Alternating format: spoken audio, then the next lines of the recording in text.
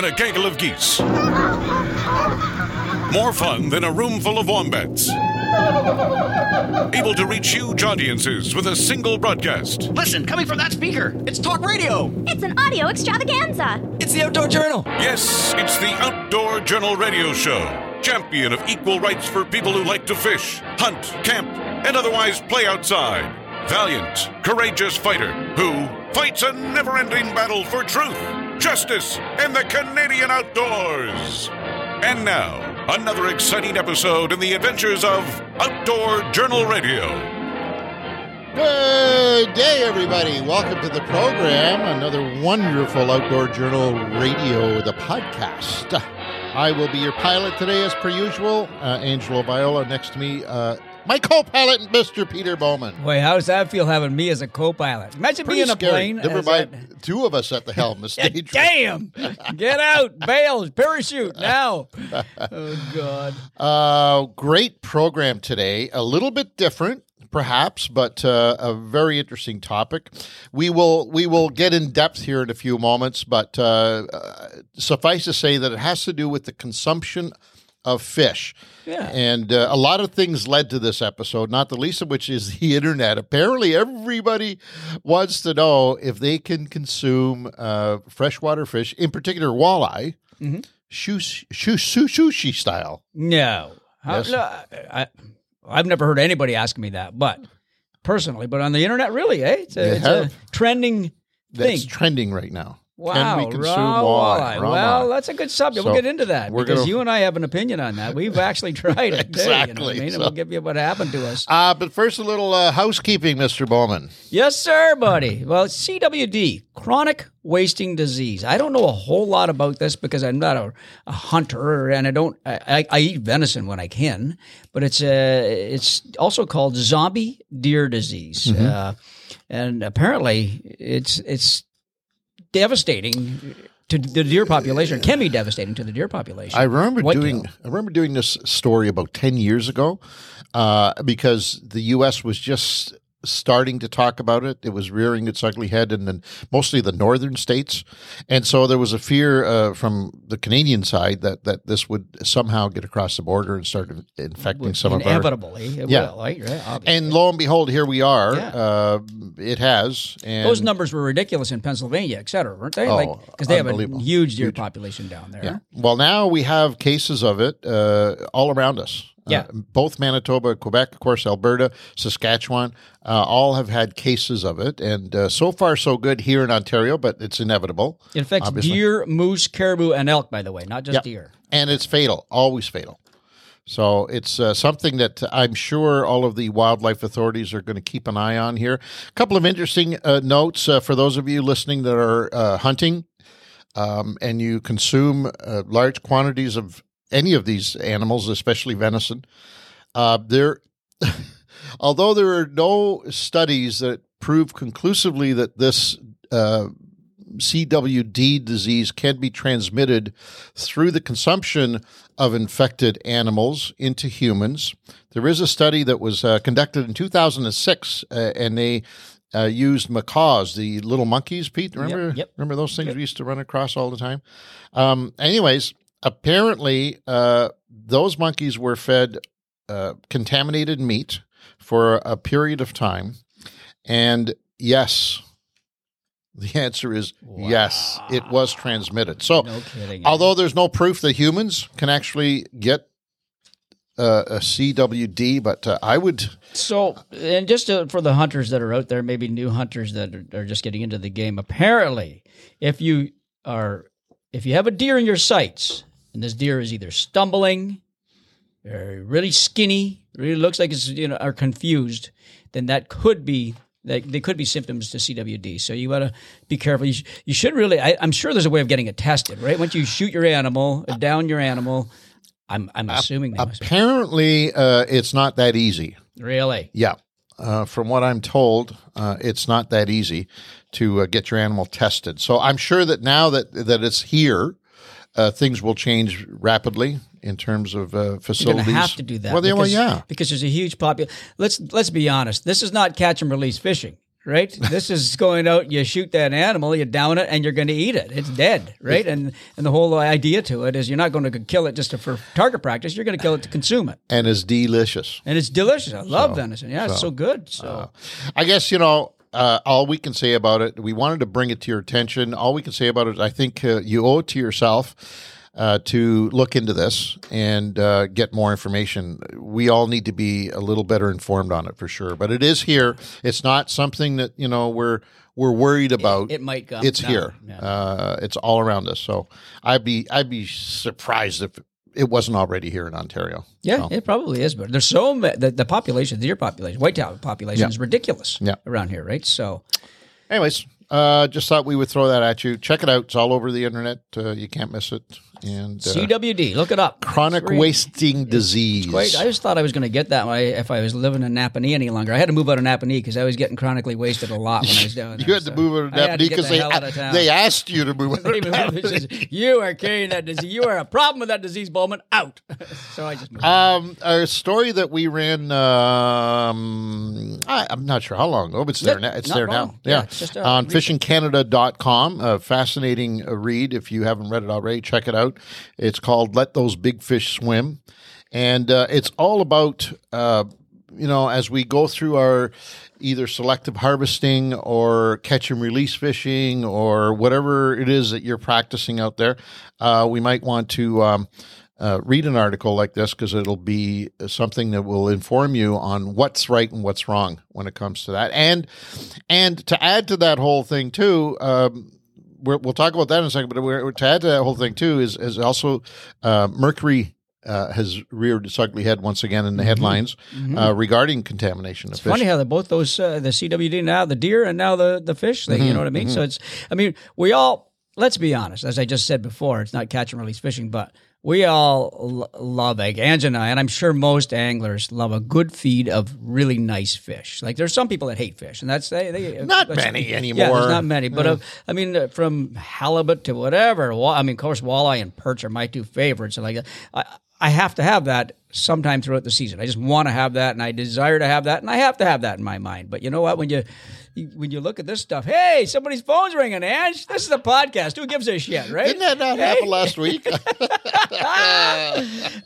So you know what I mean? Like we all like to have a feed of fish, but this is a great article to show you that the reason that Ange and I keep those smaller ones, those smaller fish, like a 16 to 17 inch walleye is a perfect sized fish to keep and eat, and one walleye like that, if you're really hungry, 1.5 of those would feed you. Normally, just one fish is if Ange and I went out and caught 3 of those walleye at 17 inches and cooked them up with potatoes and everything else, that is all you need. That's a lot of fish on a plate. And the importance there too, it's not just the amount that you're going to consume and waste if you don't consume it, but as the article on fishingcanada.com will clearly make this point, the smaller fish are the ones that are the least likely to be now, not in all cases, because somebody once I said this to somebody, said, "Well, how about young fish? They're small. I mean, not all fish are born at 20 pounds, right?" So, but what simply stated is the smaller fish, if they are of reproductive age, their chances of reproducing successfully and in large numbers is slim compared to the big fish, especially in the case of walleye, where the big fish are generally female. Yeah.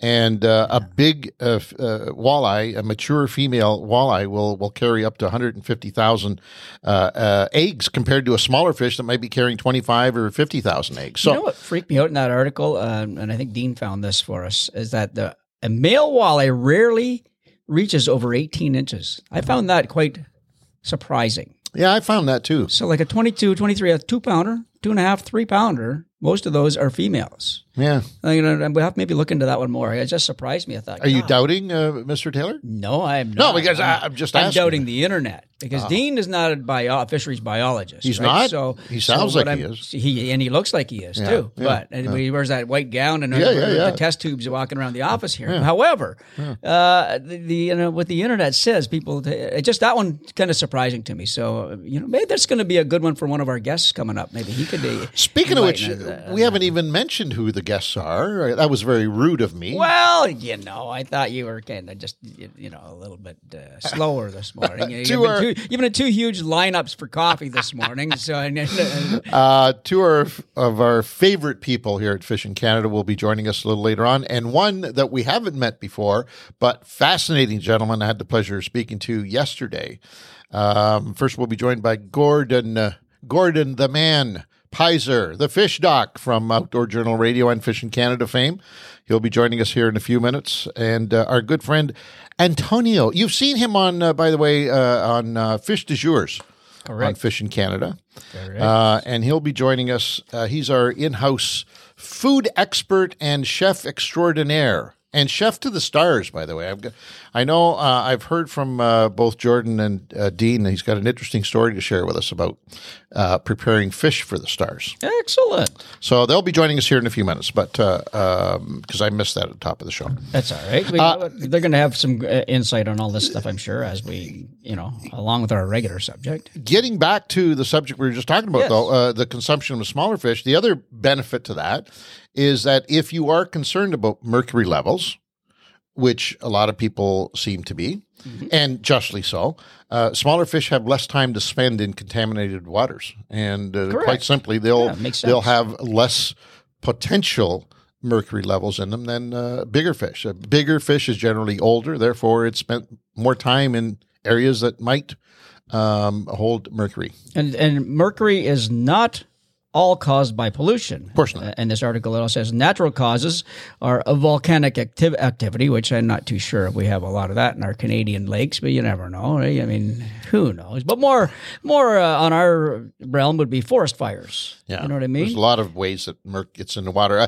I think important to note that it's not just something that we put in inadvertently with sewage and chemicals that we pour into the water. But it does burning of coal, mining, smelting, pulp and paper mills, et cetera, that all adds to the possibility of mercury levels. So. Which means also that you don't have to be in an urban area to get mercury levels. In fact, some of the highest mercury levels have been found in more remote parts of the country. There you go. There you go. All right, bro. Look at us, bro. Thank you. We sound like we're smart, kind of. We are. What do you mean, kind of, sort of? No, we don't. We're not smart. People know. People that do know us know we're dumb as stumps. We're like those two stumps that we throw a hula popper to catch a largemouth bass. You're stump one, I'm stump two. By the way, I also missed an ad. Guys are waving at me behind the glass. They should be waving at me. This program brought to you by Princecraft Boats. Dominate the waters. Princecraft.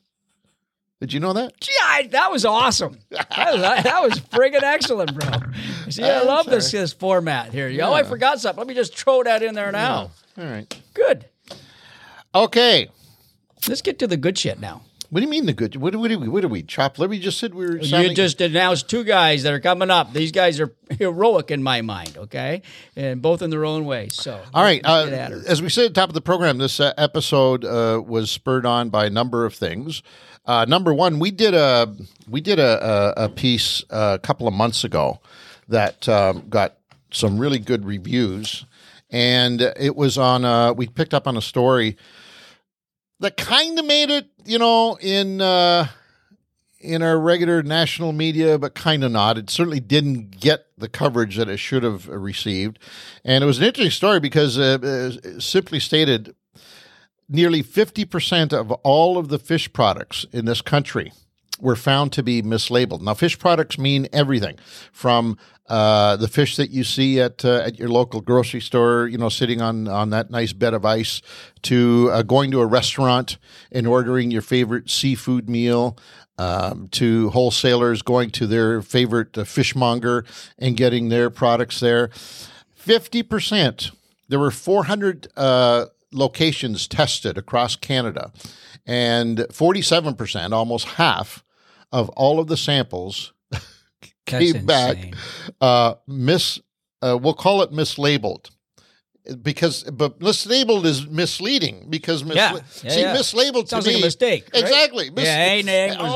Sorry about that. Jeez, did I say that? Did I put the I'm sorry. I don't know how that happened. Okay, that would be my idea of mislabeled. Exactly. No, this was fraudulent. Yeah. Okay, in my opinion, this was fraudulent, and let me tell you why. Because some of the examples that were found during that study were things like sea bass, These are good. which you know, I love sea bass. Oh, yeah. That's buddy. my favorite food to prepare and consume when I'm not out catching walleye and whatnot in the wilds. I love sea bass. Well, guess what? 50% of the samples of sea bass were actually Asian catfish.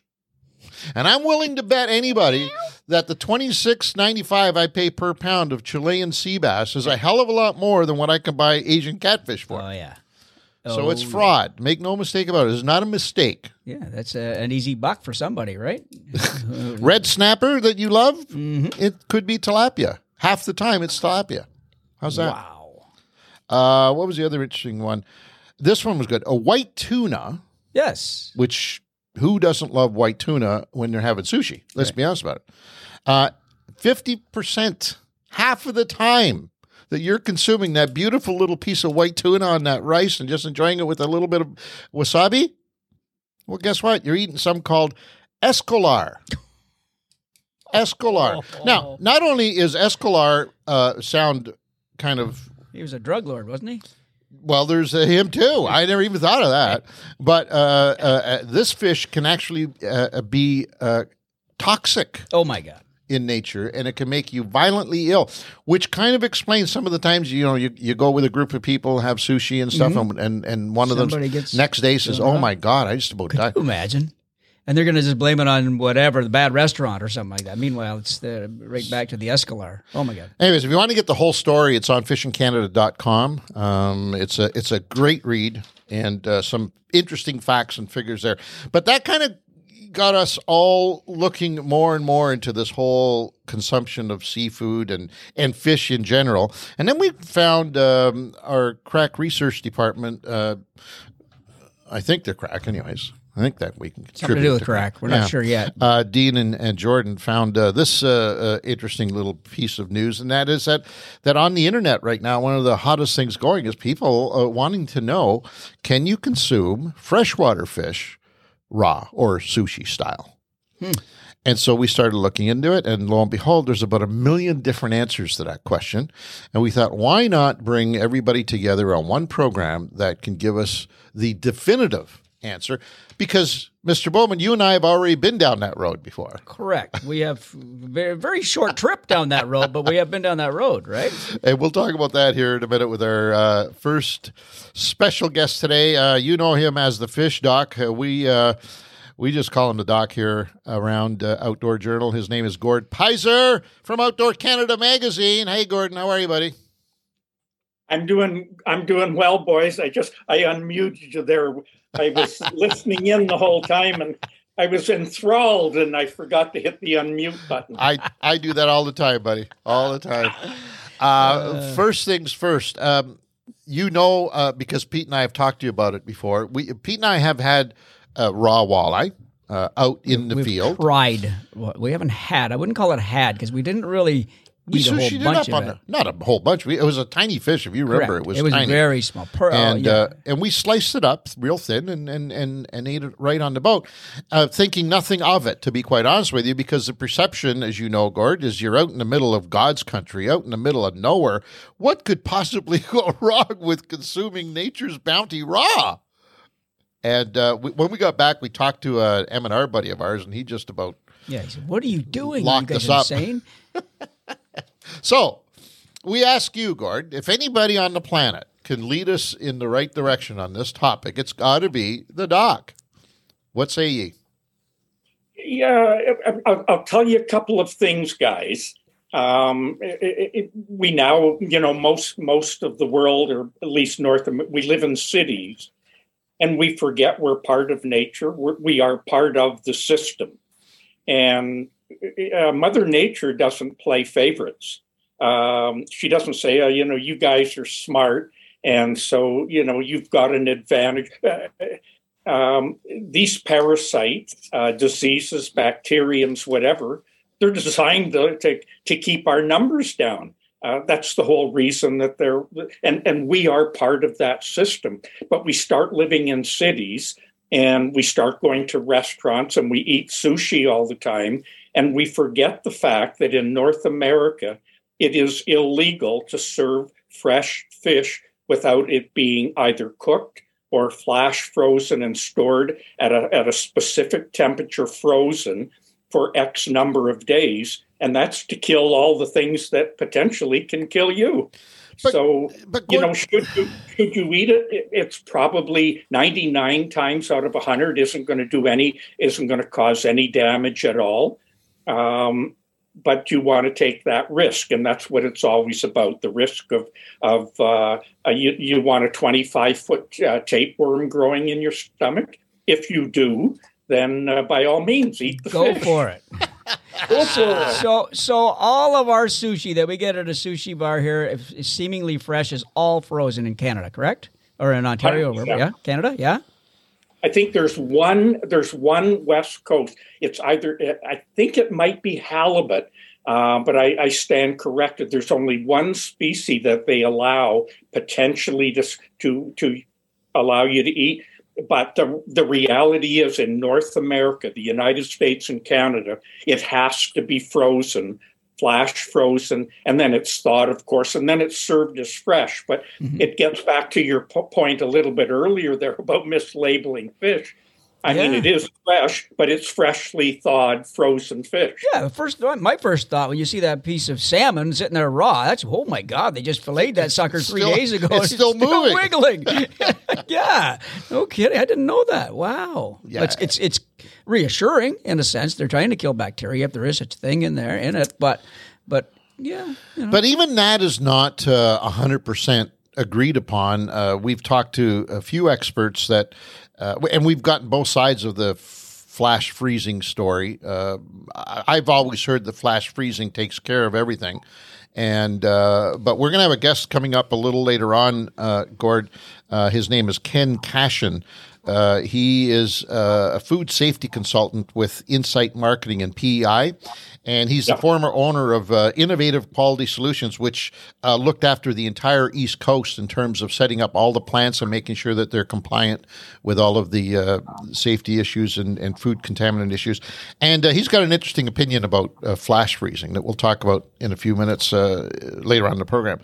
But there doesn't seem, I guess I throw that in there because there's nothing conclusive. We've talked to all sides, and shortly we'll have Antonio Malacca joining us here in a few minutes, who prepares sushi all the time. So we're going to have his opinion on this. And there's nothing that, honestly, so far that I've heard that would preclude me from having a wild-caught walleye in northern Ontario, for example, sushi style. Sushi style. Okay, Gord. Nothing. So there...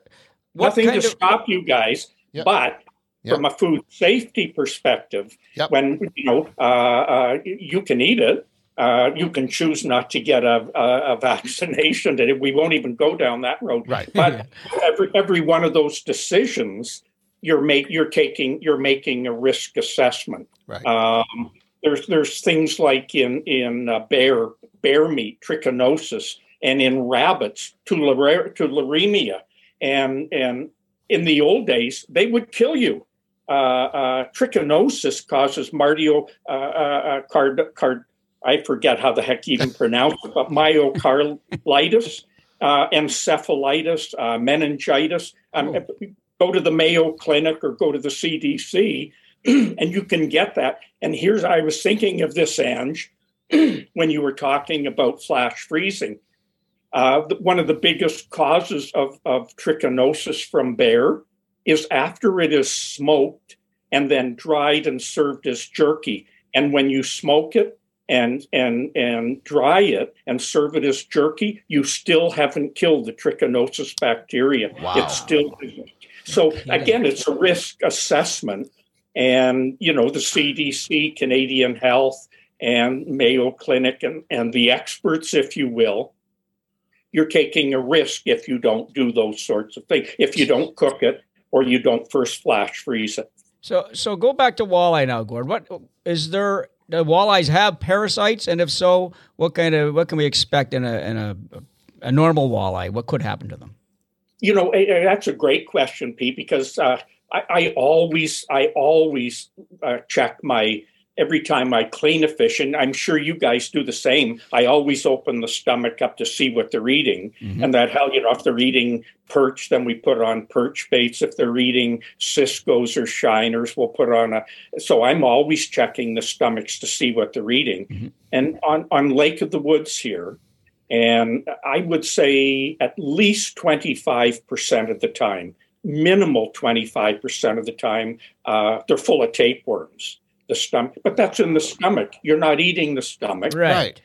So no big deal. Right. And we know when we catch smallmouth bass, there's always 2 or 3 other smallmouth following in the hooked one we've got on. And as soon as you hook a smallmouth and you're fighting it, what do? They regurgitate their meal. They can fight you better on an empty stomach. So they spit out the crayfish. They spit out whatever's in their stomach. And how many times have you seen? It looks like they're spitting out long streams of spaghetti. And those are tapeworms in their stomach. Wow. Yeah, no kidding. Yeah. But we're not eating what's inside them. We clean them and we're eating the flesh. So the 3 things that we tend to see in walleye, smallmouth, yellow perch, black crappie, northern pike lake trout, the 3 things we tend to see are yellow grubs, totally harmless. Black spots, totally harmless. They're parasites, really fascinating life cycles. And the third one is broadfish tapeworm. And that's totally different than the tapeworm that's in their stomach. You do not want to get broadfish tapeworm. If you eat it, and if you don't cook your fish long enough to kill the broadfish tapeworm, or if you eat it raw and you get it, it can grow to 25, 30 feet in your stomach. Oh, my God. Now, not to gross you guys out at all, but I shared this story with Dean yesterday. When I was a kid, I got a part-time job one time in a fish and chip store. And my job was to come in and take the worms out of the fish that they were serving. That's all I did. Out of the meat or out of the meat, Like out of the fillet. These were what they would do. What they would do, they would get these big blocks of. Now, this is why I say the jury's out on this freezing and not freezing stuff. Okay, so they get these big blocks of. They look like a big, huge 1 foot by 2 foot chunk of ice. Yeah, yeah. And they would thaw it out, and there would be like 1 billion pieces of halibut and haddock and whatever that particular one was. And then my job was to come in after this was all thawed, is to spread the stuff all out on this big stainless steel table. And my job was to pull all of the worms out of it. Oh, my God. Now, most of the time, Gord, and I don't remember, I was like 14 years old. Most of the time they were dead. But every once in a while, I would get one and it's moving. Really? Yeah.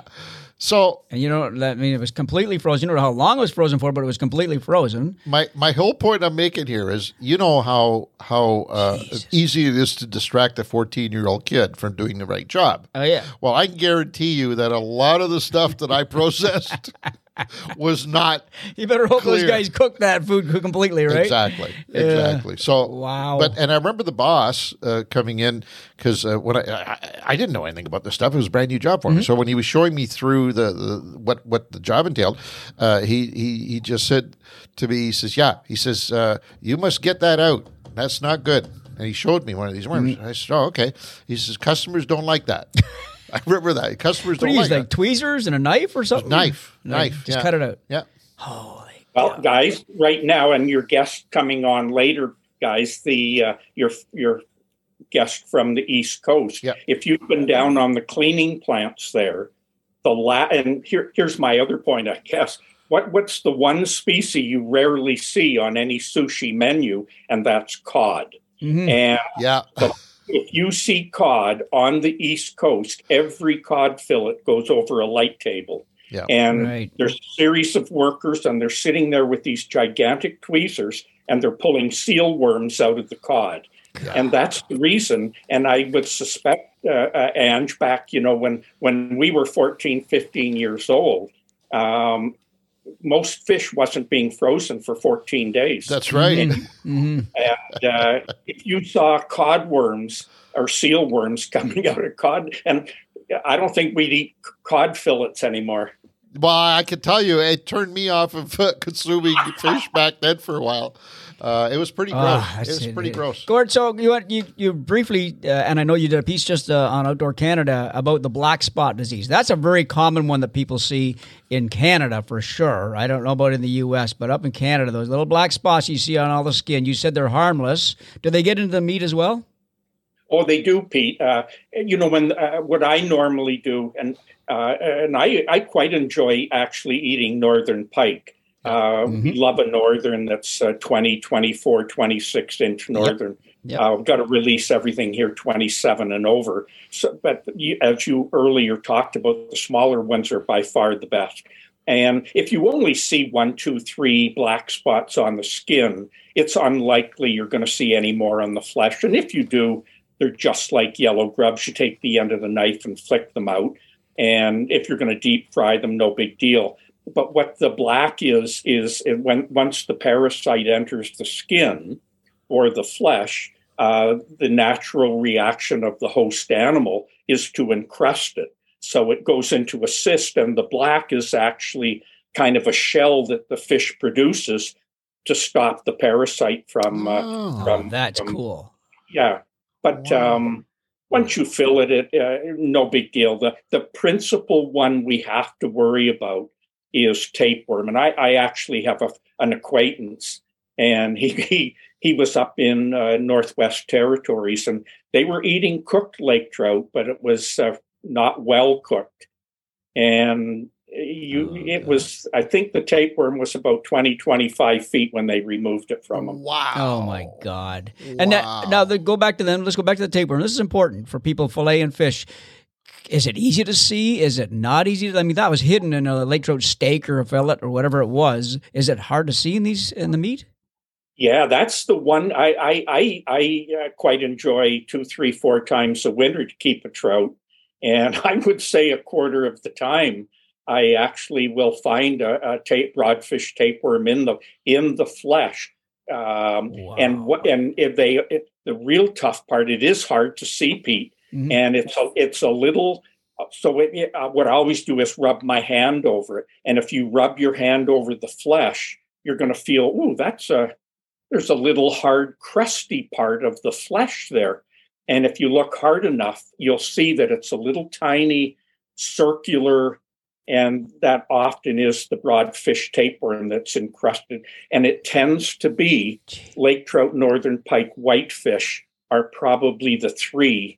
And it's, I do believe that whitefish are the primary host, and then lake trout and northern pike tend to feed on the whiteys. Wow. Safe That's to crazy. assume cooking obviously kills everything. I was just about to right? ask that. How long would you have to cook it for to kill that? Any idea? I forget what the temperature is. Folks can check it online with the internal temperature. But the traditional shore lunch style of breading and dipping it into hot oil and the deep fry, that generally does kill it. Yeah, because you know what the problem, like what I like to do when I get fillet my fish and eat them is I like to pan fry them, and I just get it to the center portion and flip it and just get it to the center portion as though it's just cooked. You know what I mean? And I might not be killing that tapeworm by doing that. And, you know what I mean? Because overcooking fish is the worst, like steak. It's the worst thing you can do, right? But I might not be killing it. I have to watch that, obviously, with pike. Think of how extreme we're going right now. We started off the program by saying, hey, we've eaten raw walleye. Now we're worried about how hot can we get this oil to kill everything. Burn that shit because I don't want to die. Oh, man, this is bizarre. But one thing, getting back to sushi, I believe that it's mandatory, but if you look at a sushi menu in fine print at the bottom of every one of them, it does tell you that you're basically risking health here by consuming this raw fish. Really? Oh, yeah, there's a disclaimer and we'll find out a little later on when Ken joins us, just how extreme that can be in terms of some of the stuff. As he puts it, if we knew what we were eating when we consume sushi, we wouldn't eat it anymore. In his opinion. But anyways, we'll deal with that moving down the road. I wanted to ask you, Gord. We've talked about walleye, lake trout, pike. How about crappie? All of them. I mean, what happens is the real principal start is when a fish-eating bird. So seagulls, bald eagles, herons, ospreys, kingfishers, blue herons. In fact, blue heron is probably, for yellow grubs, is probably the key host. And so they eat a fish that's infected. They swallow it. The eggs, if you're the host parasite either in their stomach, and in blue heron, once it hatches, actually goes up to their throat. And the eggs are in its throat, so every time it puts its mouth in the water, it's expelling eggs. Oh my God. And then those, once they've hatched, they, believe it or not, only have less than 24 hours to find a snail, and it's in a certain types of snails. And then it's a larval form. It takes the next generation into the snail. It develops in the snail, and then it leaves the snail. And it's got 24, this little tiny periscopic, you can't even see it. They're swimming through the water, and they've got less than 24 hours to find a fish to invade the fish. And then, of course, and they can live in the fish, though the yellow grubs and black spots, they'll stay in the fish for 4 years, 3-4 years, until something, either a bigger fish or a bird, eats it. And the other thing, I know Pete asked this question, I think, when we were chatting earlier via email. The interesting thing is virtually none of these parasites, the fish do not get them from eating things on the bottom.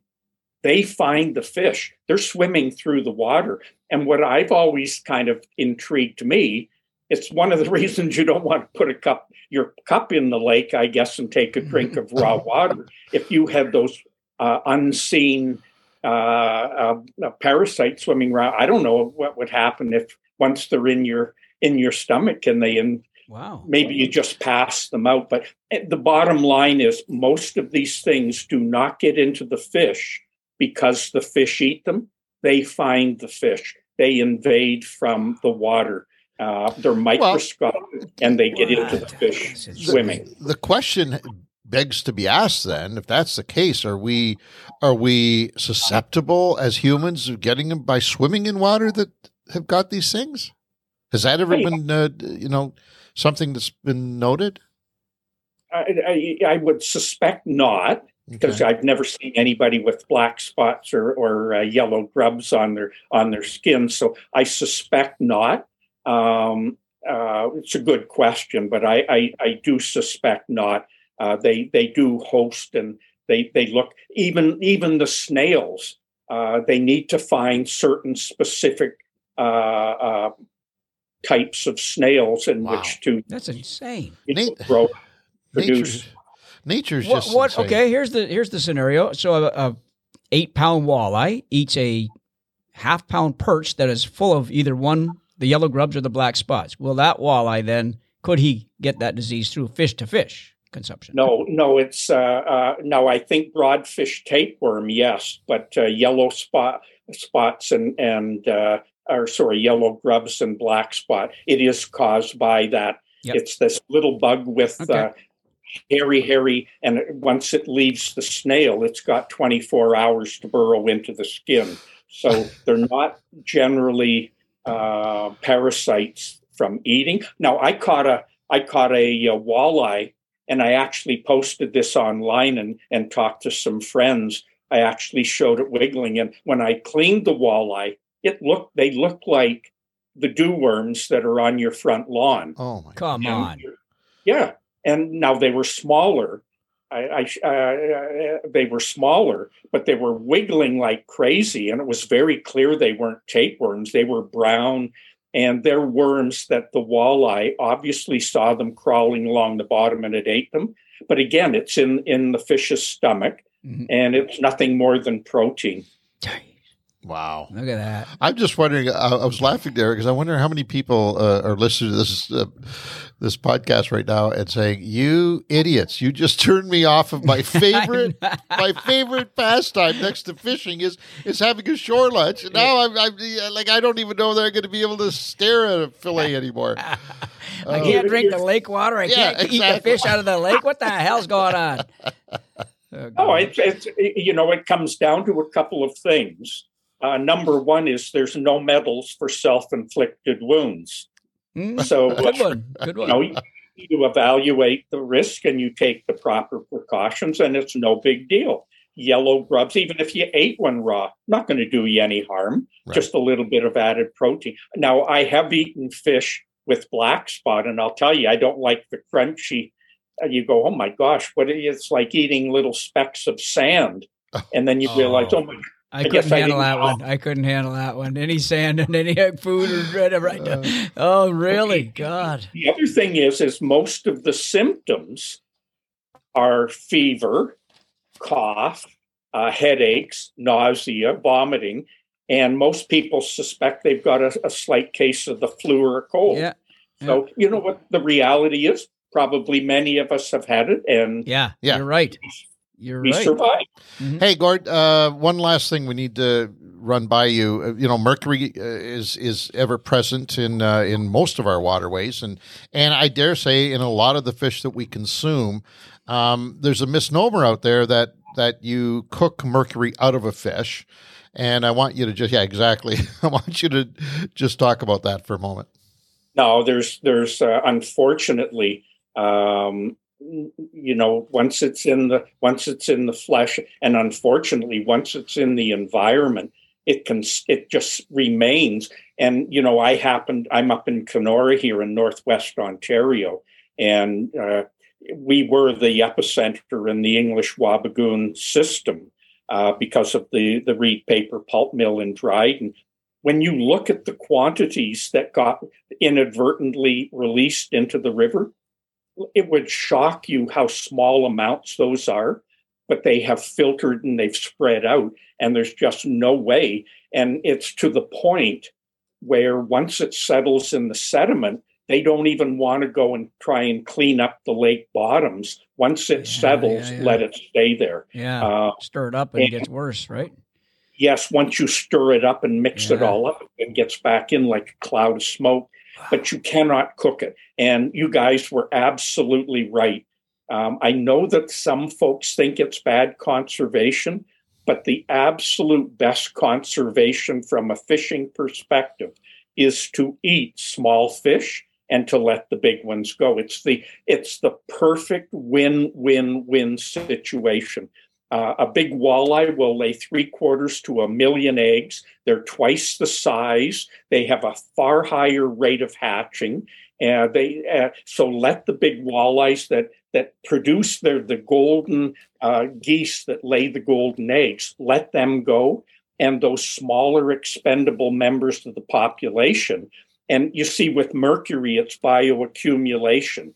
So when you're a young walleye that's only fed on minnows for 2-3 years and small, tiny fish, you have much less chance of bioaccumulating mercury. Whereas those bigger lake trout, bigger walleye, bigger northern pike that are eating all the other fish that already have the mercury in them, they bioaccumulate it and it keeps growing and growing. So the biggest good conservation measure is to keep small fish and let the big ones go.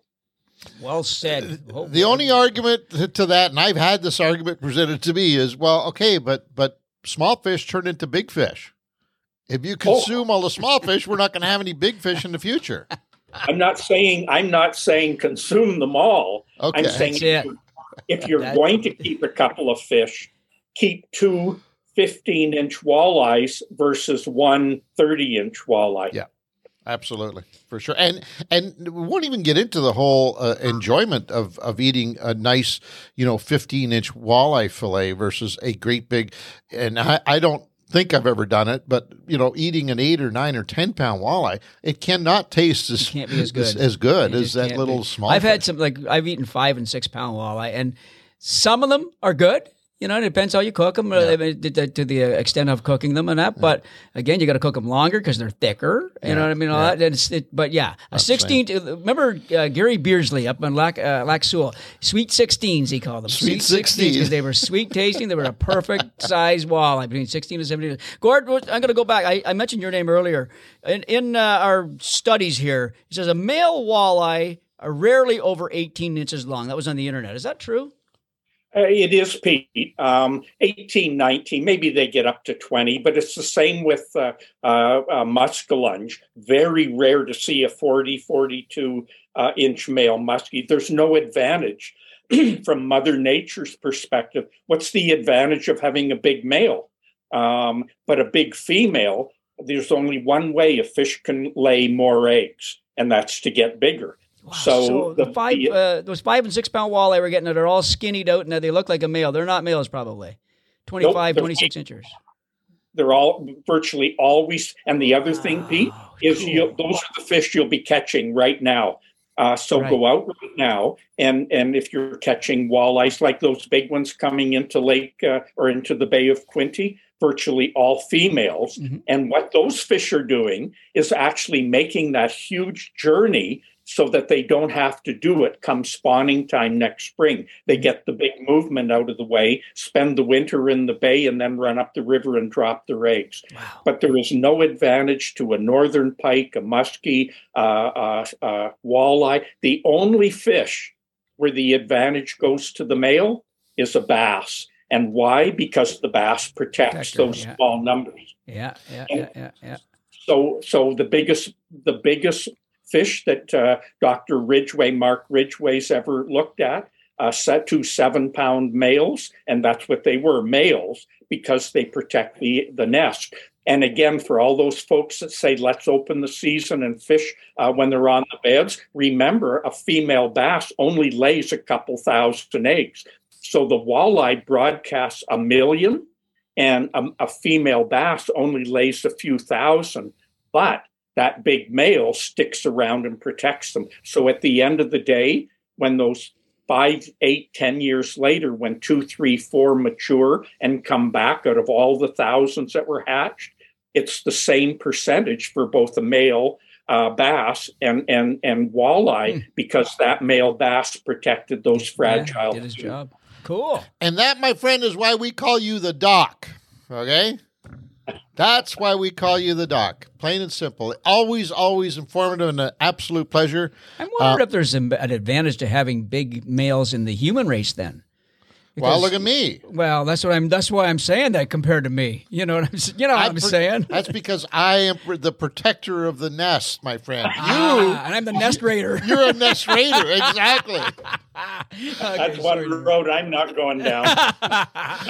Gordy, thank you very much. By the way, for you folks who want to stay in tune and touch, read Gord, listen to Gord, watch Gord, Outdoor Canada magazine, because he is the fishing editor of that fine publication. Of course, you can also see Gord all over the internet.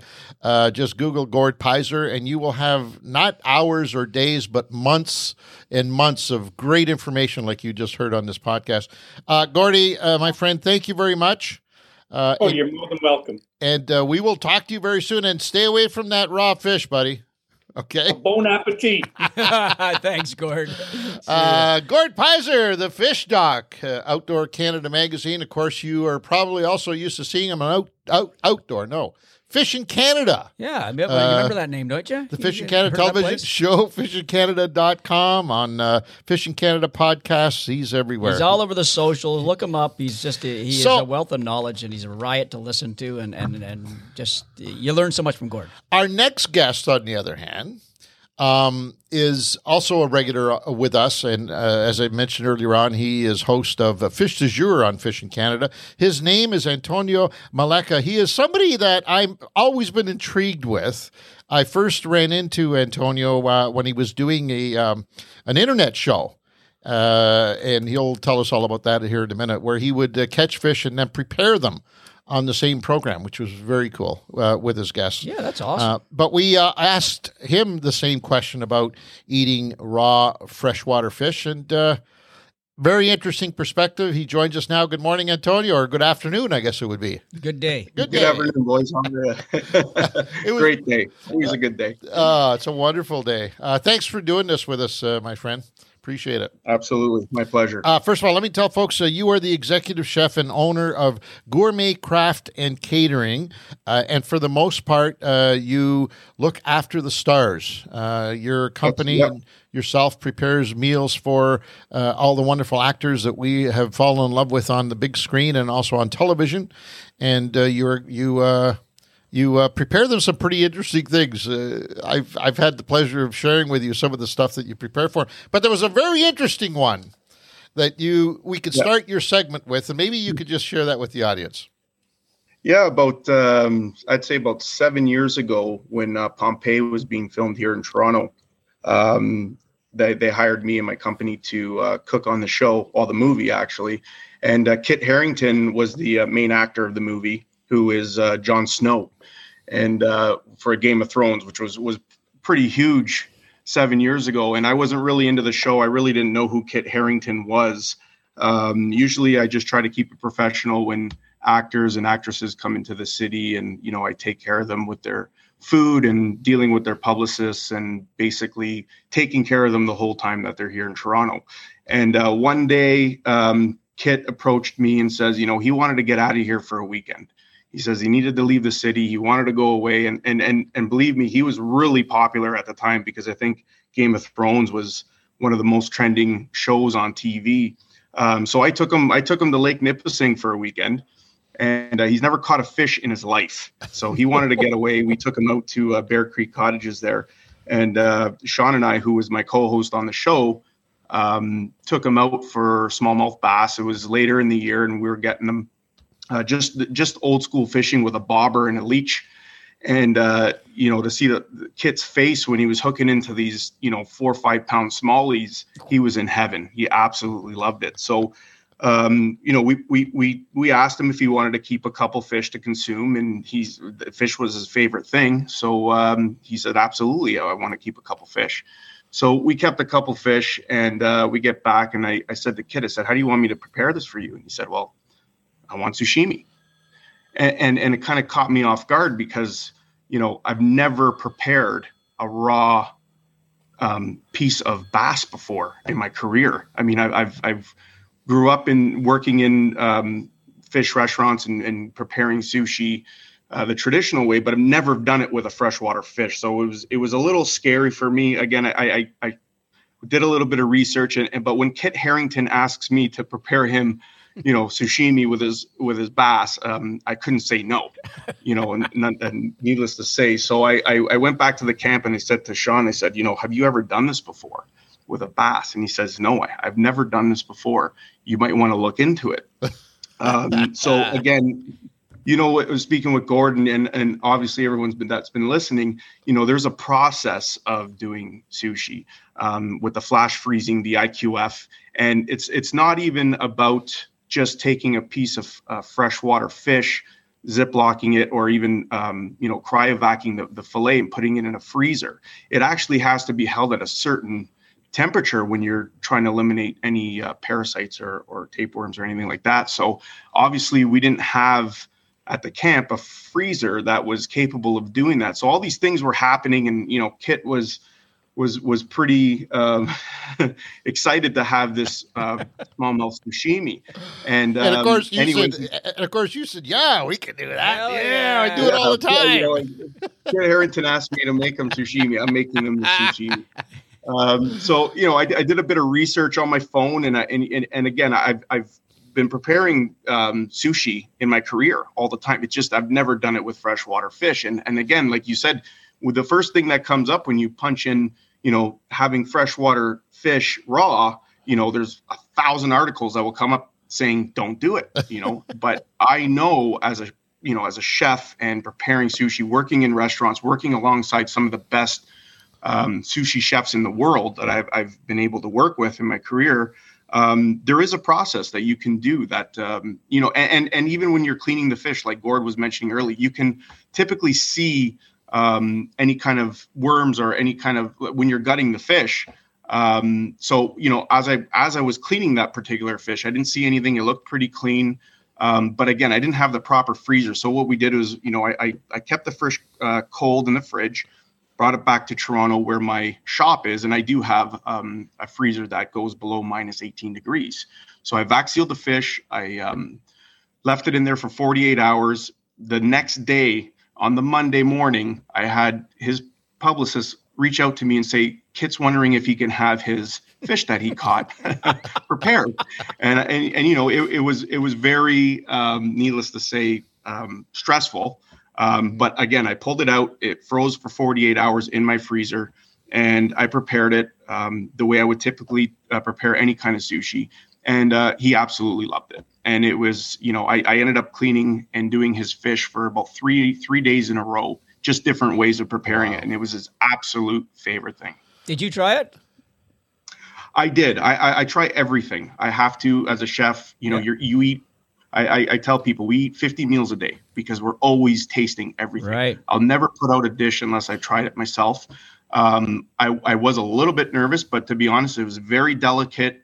It was smallmouth bass. And, there's also, you're not taking your knife and cutting it nice and thin and putting it in your mouth. There's also a process of making the fish taste sweeter. You can add a little bit of brown sugar, salt brine. Then, of course, having your ginger and wasabi and a lot of soy sauce. There's so many different ways to prepare sashimi. So I prepared it 3 different ways for him, and he absolutely loved it. Somebody once told me that citric, like lemon juice, on a fish will kill a lot of the parasites. It kind of cooks the meat, doesn't it? In a way, it does. Yeah. So, and that was one of the ways that I did it. It's called ceviche, and typically it's a Mexican dish, or actually, I could say that the Puerto Ricans say that it was sort of their national dish, but it's very popular in Mexico, and it's usually done with salmon. Salmon ceviche. They do it in tacos, or they eat it raw. And, just with a little bit of cilantro, diced jalapenos, pico de gallo. And all it is it's just straight lime juice. And what happens is typically you'd need to submerge that meat in the lime juice for about 2 hours in the refrigerator. And what that does is it penetrates into the meat and it actually cooks the meat. So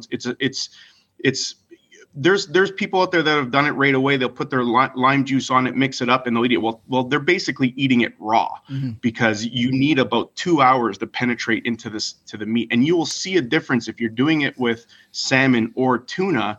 The color will drastically change. You'll go from a light pink to almost a gray pink, and that will show you that the citrus in the juice actually penetrated through the fish. Now, we've mentioned it a couple times on the program, and that is the phrase flash freezing. Explain to us what exactly that is. Right. So typically when you do have sushi at a sushi restaurant, it never comes fresh. It's always IQF, individually quick frozen.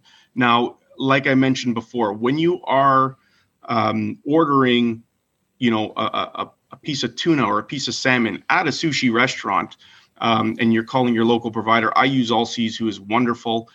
You order it IQF. There is an actual certain temperature that fish needs to be IQF, individually quick frozen, before it actually travels to the customer, and that is minus 18 degrees. Now, everyone at home has just a regular freezer. You can freeze things, but IQF is something that you need to do, especially people that are ordering fish that's going to be served raw, because that will eliminate any or kill any of the worms or any of the things that are inside the meat. So when you go to the grocery stores, as I heard you guys talking about before, when you see that piece of fish that's sitting on a nice bed of ice, let's take salmon, for instance, and you take that home and you cook it in the oven and you bake it in the oven.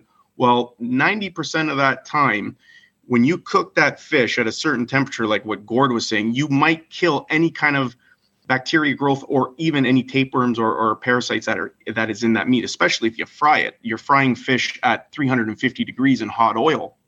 It's pretty much going to get cooked right down.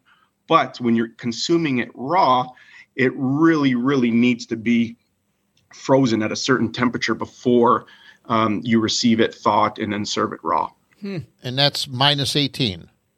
Minus 18 degrees is where typically they will hold the fish. Some places might even have it colder. A quick story, when I was in the Florida Keys, we were filming an episode out in Florida Keys. And like you mentioned on the show, we would catch the fish and prepare the fish raw. And our guests of the day would have a little cook-off and eat it. Now, it wasn't always raw, but there was one particular episode that we did in the Keys where we consumed tuna and yellowtail right out of the water.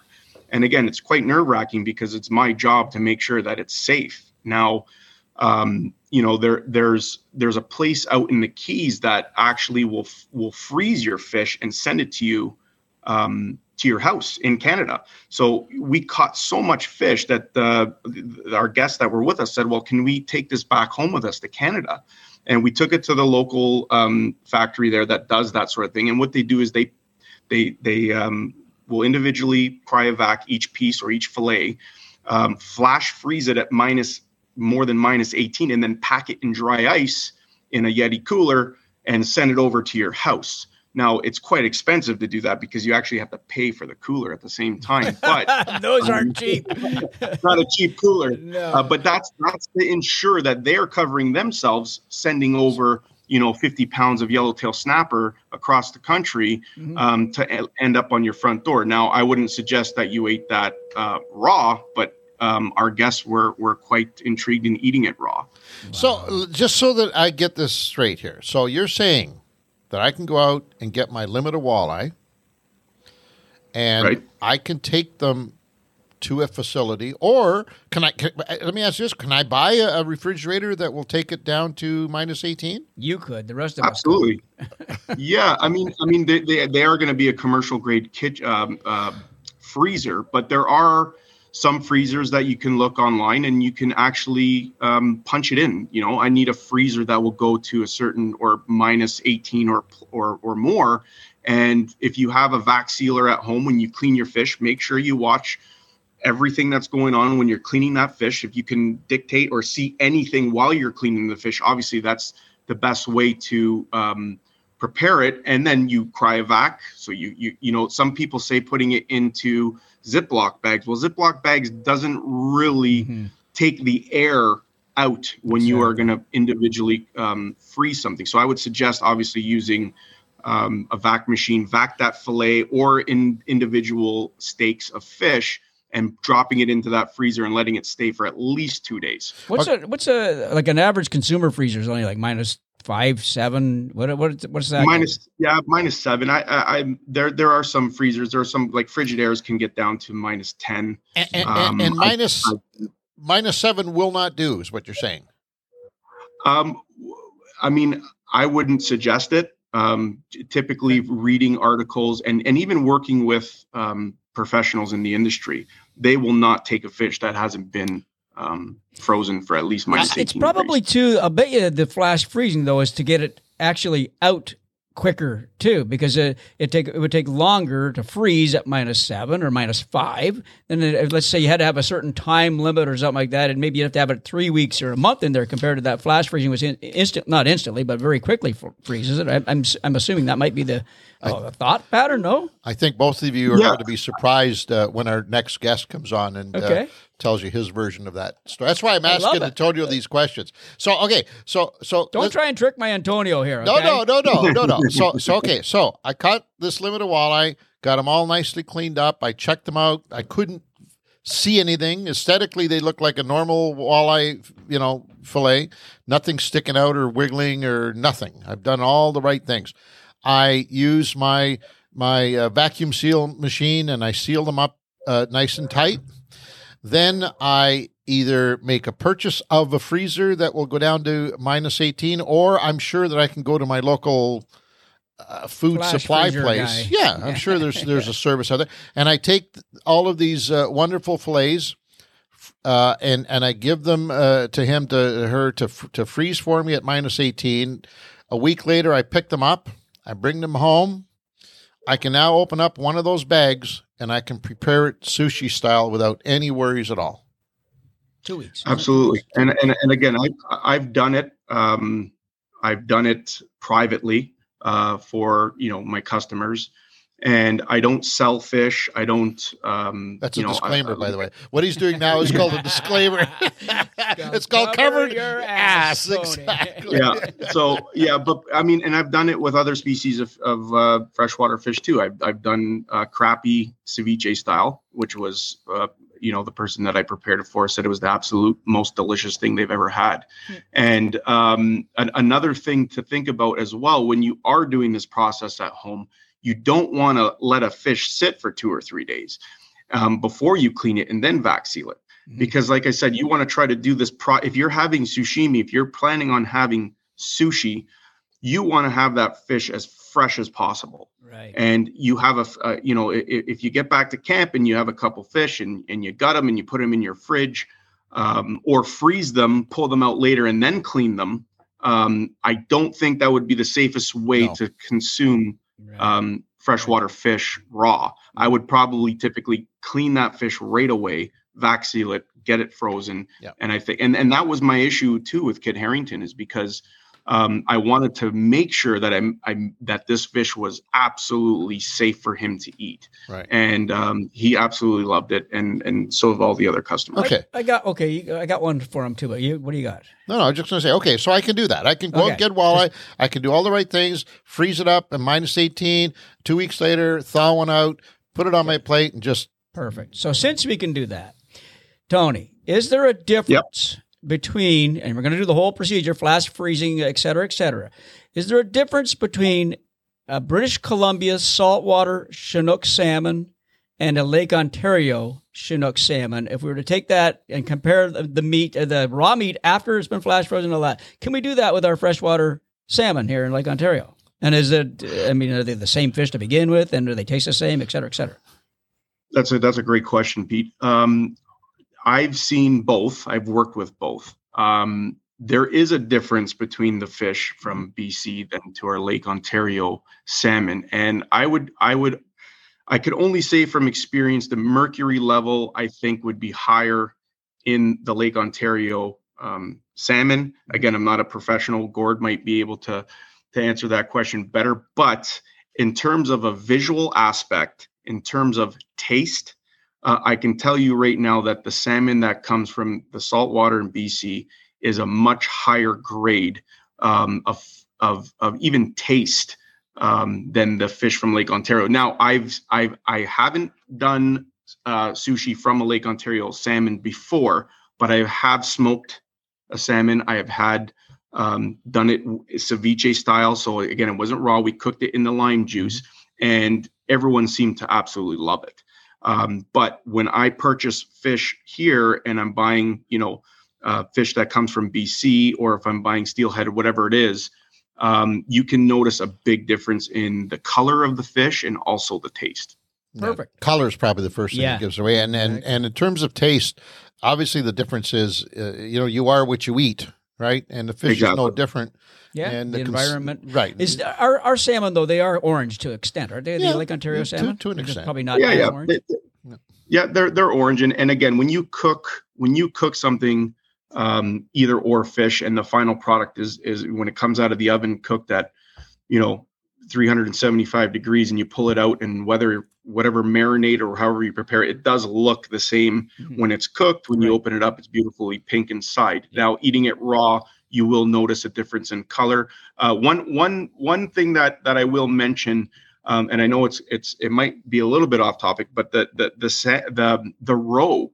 How many times people have come to me and asked me if I could prepare them the roe raw from a trout, from a salmon, and typically sturgeon is what is used for caviar, but I would be intrigued to know what the process is of eating raw roe from our Ontario salmon or from our steelhead that comes from Ontario, because believe it or not, there are more people out there that consume roe raw than actual sushi. Yeah. I'll give you one, boys. I ate a single sucker egg from the Detroit River. Yeah, beat that one, boys. Raw. No wonder. So we know the answer to that. Is that bad for you? Check it out. I did. I couldn't believe it. That is crazy, man. How about UV light machines for detecting some of this stuff? Do you guys use that in the business? So typically we purchase our fish that comes from Allseas. Again, the UV light is what they will use in their facility when they're preparing to IQF fish. It's funny, I was listening to you earlier saying that one of your first jobs was at a fish and chips, and it was mine as well. I was 15 years old cleaning halibut, and you was telling the stories about finding the little worms in there, and it happened to me too. I mean, I'm blocking off massive pieces of halibut at 15 years old, and you see all these little worms around, and it was weird, needless to say, seeing that. But when you throw it in a fryer at 375 degrees, I'm sure that all got taken care of. But again, we had to pick everything out, clean it, make sure it was good. But I think the UV light is now used more. Again, this was 15 years ago. And now halibut is actually coming, instead of getting it blocked off like the days probably when you were in the fish and chip places. Now you're getting full fillets delivered, and halibut right now isn't an easy fish to get. I mean, I'm even having trouble getting it right now, and now it doesn't come in big blocks or big chunks. You're actually buying Spanish halibut where it comes filleted already. It's gone through the UV light process, IQF frozen, and delivered to the shop. And how do you know you're getting Spanish halibut, by the way? So I trust my fish supplier very much. I've been using them for over 15 years. And again, it's one of those things, Ange, that we are at the mercy of what's happening around the world, and especially what happened with COVID and stuff like that. Even meat, prices have skyrocketed. There was shortage everywhere. It's been hard even with produce to get anything that you need. And it's starting to come back a little bit to a norm, but fish has always been a problem. And, I can get salmon tomorrow fresh, with a phone call. But if there's any particular fish that I need that, one of the actors or actresses are asking for, I'm at the mercy of, sorry, Antonio, we don't have it, or yeah, we have it. And the sea bass is one of the most popular things that people like to have, especially the actresses. Chilean sea bass is their one favorite thing. Now, it was funny when you were mentioning that you thought you were buying sea bass and you weren't sure that if it was some sort of catfish. And absolutely. And the one thing that I can tell you is when I buy from my supplier, I know that I'm purchasing Chilean sea bass, one, because of the price, and two, because I can see what it is and what it's supposed to look like, opposed to what a catfish looks like. But it is very similar. And even the texture of the fish is very similar. So people can get away with scamming you and you're purchasing catfish, but it's not easy right now getting these certain types of species of fish. Are you familiar with that story that we talked about where Oceana Canada did their 400 tests? Yeah, so you are, and being in the industry, you'd have to be, I guess. Does it concern you? Does it, do you worry about it at all? Absolutely. Yeah, absolutely. It concerns me. And it concerns me because sometimes the customers will look at myself as the problem. Right. And everybody puts their own trust in. When you go to a restaurant and you sit down and you order sushi, you're putting your total trust in that restaurant to make sure that they're practicing all these procedures, and Gord even mentioned it. How old is that fish that came into that restaurant before it was vac sealed? Oh. That restaurant, that sushi chef who's preparing that fish isn't really going to be able to tell you when that fish was processed. Mm-hmm. So we put our trust into, people like myself, that they are getting the top quality, what you're paying for. But at the end of the day, it's very hard for me to tell you, here's a question I get all the time, and you tell me, or Pete, if you heard this before. Can you tell if a fish is organic or not? No, from my standpoint, no. Absolutely not. It's virtually impossible. So when I'm purchasing salmon that is being, reviewed as an organic piece of salmon, and you're paying double the price, how can I take that fillet and tell my actress that I can guarantee you that this is organic? Mm-hmm. So again, I'm putting my trust into who I'm purchasing it from, and that actress is putting their trust into me that I'm giving them the proper product. So right. It's going back to what you were saying about the article, it makes me look bad. It makes people and that's why it drives me crazy, because again, virtually you can't, look at it. Even your supplier, though, could be duped. Sure, he could. He could have Absolutely. because they don't know from the ocean either. Really, he can't tell. So No. wow. Yep, absolutely. The So problem- there's a big trust thing going The problem from this whole thing is that there's no accountability and there's no tracing. You can't trace a fish That's right. from the time it's caught to the time right. it's put on your And plate. there's some huge money being made at Oh. this too. Like, can you imagine the profits they're making selling catfish as sea bass? Exactly. Oh my god. Or tilapia. I had one actor absolutely annihilate me in front of a whole crew one day because we were serving orange roughy, and he was a diver, and he was into marine biology and stuff like that. And I was really excited that I was able to get my hands on this orange roughy, because if you've had it before, it's the most beautiful fantastic. fish. Yeah. It is fantastic. Now Ugly, it's a deep dive. Ugly as sin, though. If you saw it before you ate it, you would not eat it. No, you would exactly. Exactly. But again, my lovely sales rep called me and says, Antonio, I got some really nice orange roughy, very expensive. It's a deep fish that swims in the deeps in cold water, and if you can get your hands on it, it's absolutely lovely. Well, I had this one actor absolutely annihilate me in front of the whole crew and forced me to take this fish off the line because, it was a protected species back in the day, and you shouldn't be serving this and that. And it's like, wow. So it's all public perception, and it's very hard to please everybody. And I would say people that really want to try, preparing fish, white fish or fresh fish raw, do your research first, but practice doing it properly, because you could only trust yourself. If you're going to trust somebody else to prepare this for you, well, make sure you know that person, or at least be there while they're executing the process, because at least if you go out with Pete and Ange go out and they catch a beautiful 16-inch walleye and you guys clean it properly and freeze it and do the proper steps, then I can guarantee you that I think that you're going to enjoy it and it will be safe.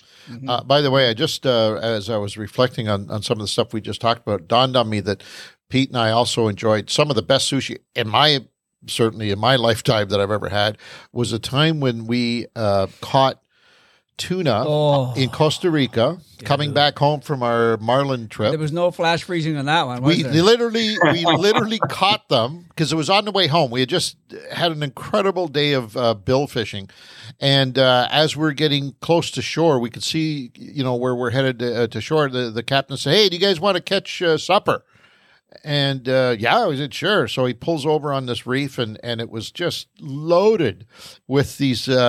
Were they yellowfin tuna? I'm not sure what type of tuna they are. They weren't huge. They were relatively small tuna. 30-pounder, 20, 30 pounders. Yep. Anyway, so and we said, it's getting dark though. Aren't you worried? No. We're just going to This won't take long. He says we're just going to drift over it once. You guys will get a couple and we'll head in. So lo and behold, that's what we did. We put our lines in. Boom, boom, boom, boom. We had 3, 4, 5 of them in the boat. The boat was still moving, and we headed to the dock. And he said, okay, he says, now go upstairs, put your gear away and come right back. And we said, we don't we want to shower, clean up, we're going to dinner. No. Just put your gear away. Be back here in 5 minutes. We're ready to go. So he did that, came back, and he had this incredible layout of sushi. And it was, I've never seen anything like it. And it was the fish we just caught prepared 2 or 3 different ways. Oh. And phenomenal. There was no freezing. There was no nothing. No. And we consumed. I can imagine. And we had the same experience in the Keys. Yeah. And we did it with mahi mahi. Now there are some tuna fish that, like the skipjacks, they wouldn't say to eat it raw.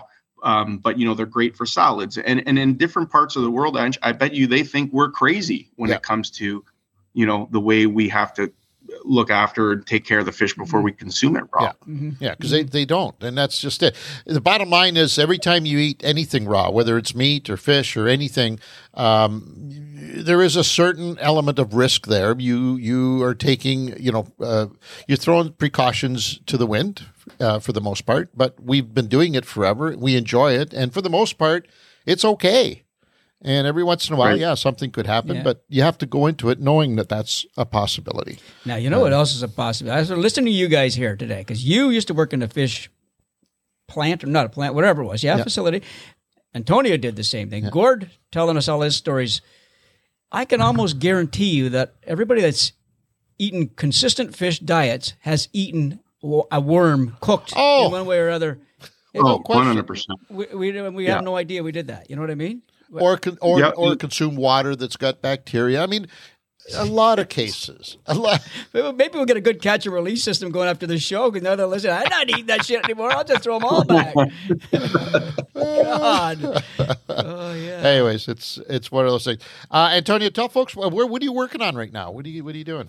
We just wrapped Mayor of Kingstown, which was it's a film TV series that was created by Taylor Sheridan, who created Yellowstone. We wrapped that. It actually just premiered on the 14th, and it's on the Paramount Network. So that was a really big portion of our summer, taking after Jeremy Renner and his crew.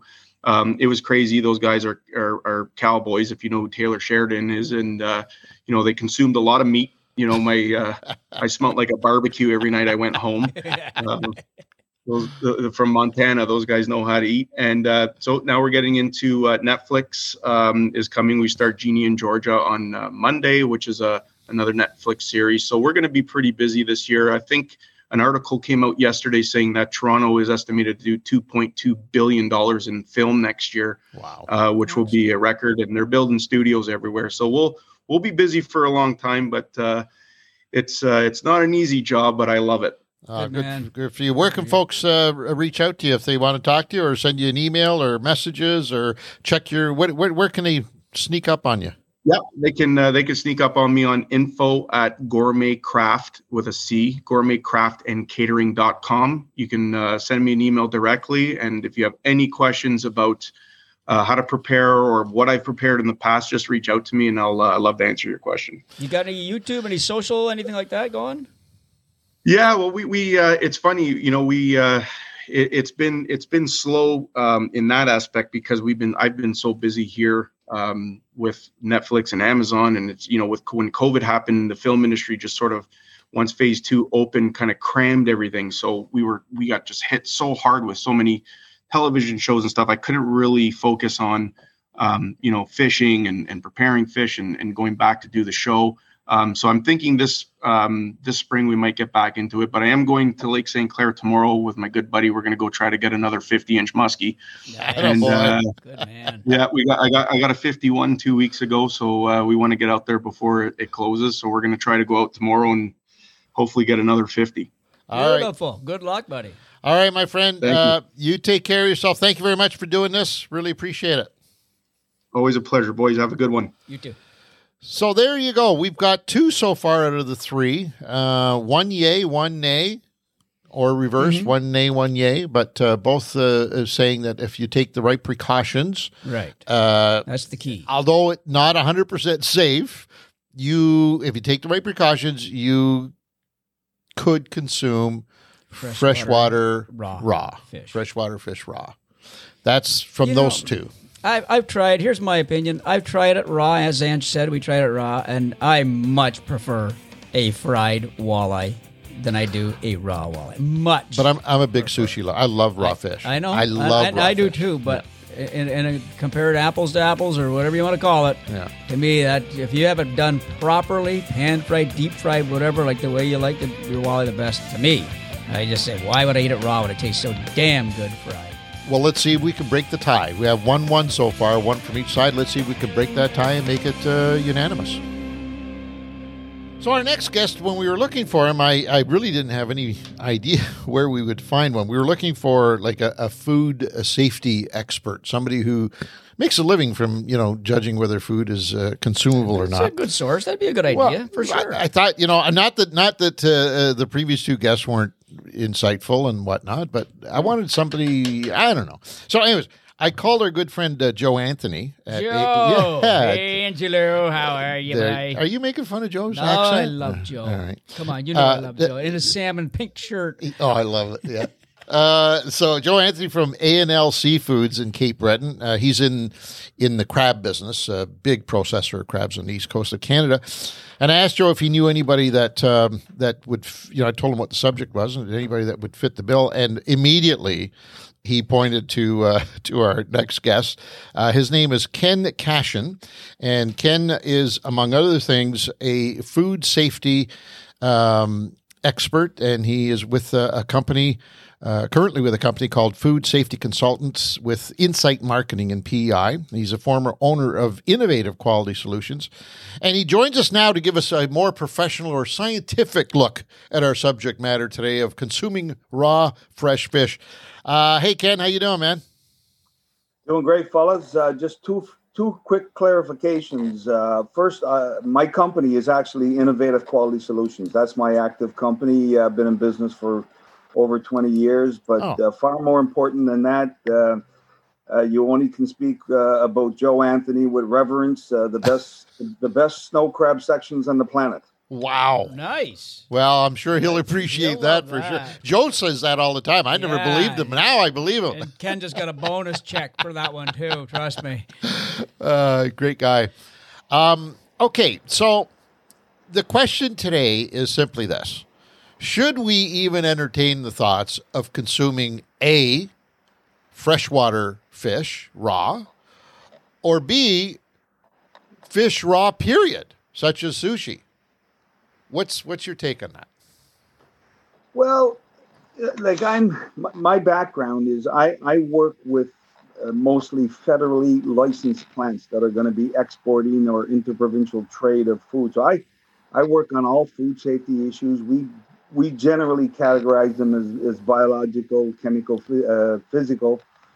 When you look at this particular hazard, if you're going to eat any kind of an animal raw, you're taking on a certain amount of risk. So, for example, I love oysters. I eat oysters all the time. But there are issues with eating oysters. They're alive. They filter whatever is in the water.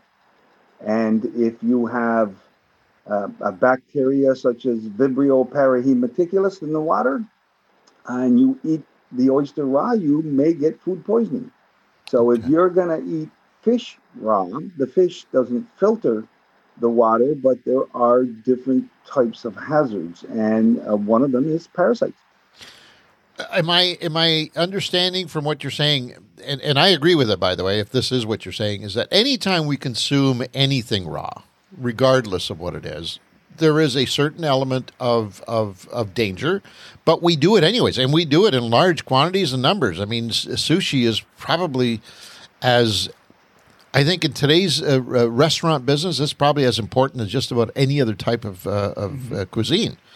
So, and I know I've heard before from reading sushi menus at the very bottom in tiny print, it does have a disclaimer on it in most cases that consuming raw fish is not something that is recommended or suggested. All that aside, is there a difference between raw freshwater versus raw saltwater? Really, in terms of risk, there's not. There's a difference in terms of the type of parasites. For example, I worked in the groundfish business in Newfoundland, and we produced an awful lot of cod fillets, haddock fillets. So with cod, we always had a concern with the cod worm. Now, the scientific name for that is Pseudoterranova decipiens, and you can get codfish from off of Labrador where you can't find a worm. But you go down to off Sydney Bight where Mr. Anthony has these plants, and we would get fish fillets from there that might have 50, 60, 70 worms in one fillet. Oh, my God. And so we actually had a process on the line that we call candling, which was a piece of equipment with a light that you would actually take the fillet and you would actually put it on the light. And if there's a worm or many worms, they'll show up and we pick them out with tweezers. That was actually part of the process. Now, that sounds yucky, but the bottom line is there's a lot of things about our food and food processing that is not that pleasant. So with cod or haddock. What I eat, cod or haddock every day of the week. And my understanding originally with the codworm was that the codworm would not grow in the stomach, the intestines of a human being. But I've heard research since that the potential is there.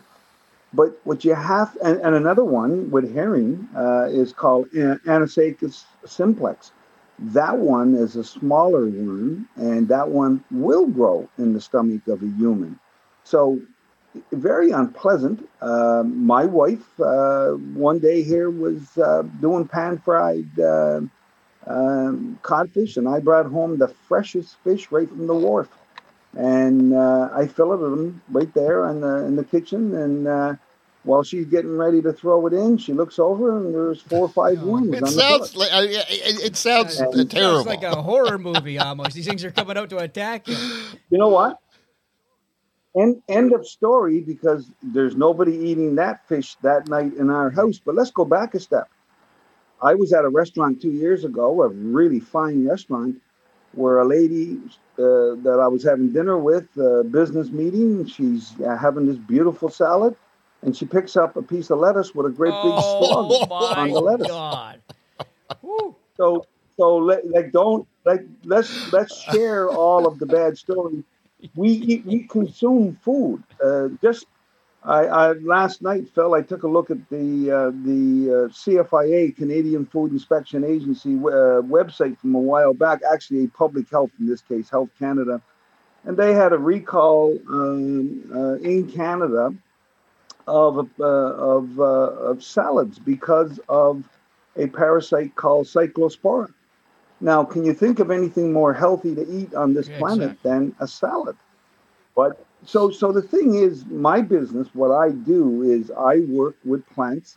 And if you had referred to Joe Anthony in A&L, Joe is one of the high-end plants. He's a BRC certified plant, and the safest food you're ever going to eat is coming out of his plant, because he has to test these products. He has to do the level of hygiene. There's no restaurant anywhere within 10% of the level of hygiene that he uses, and it's because he exports.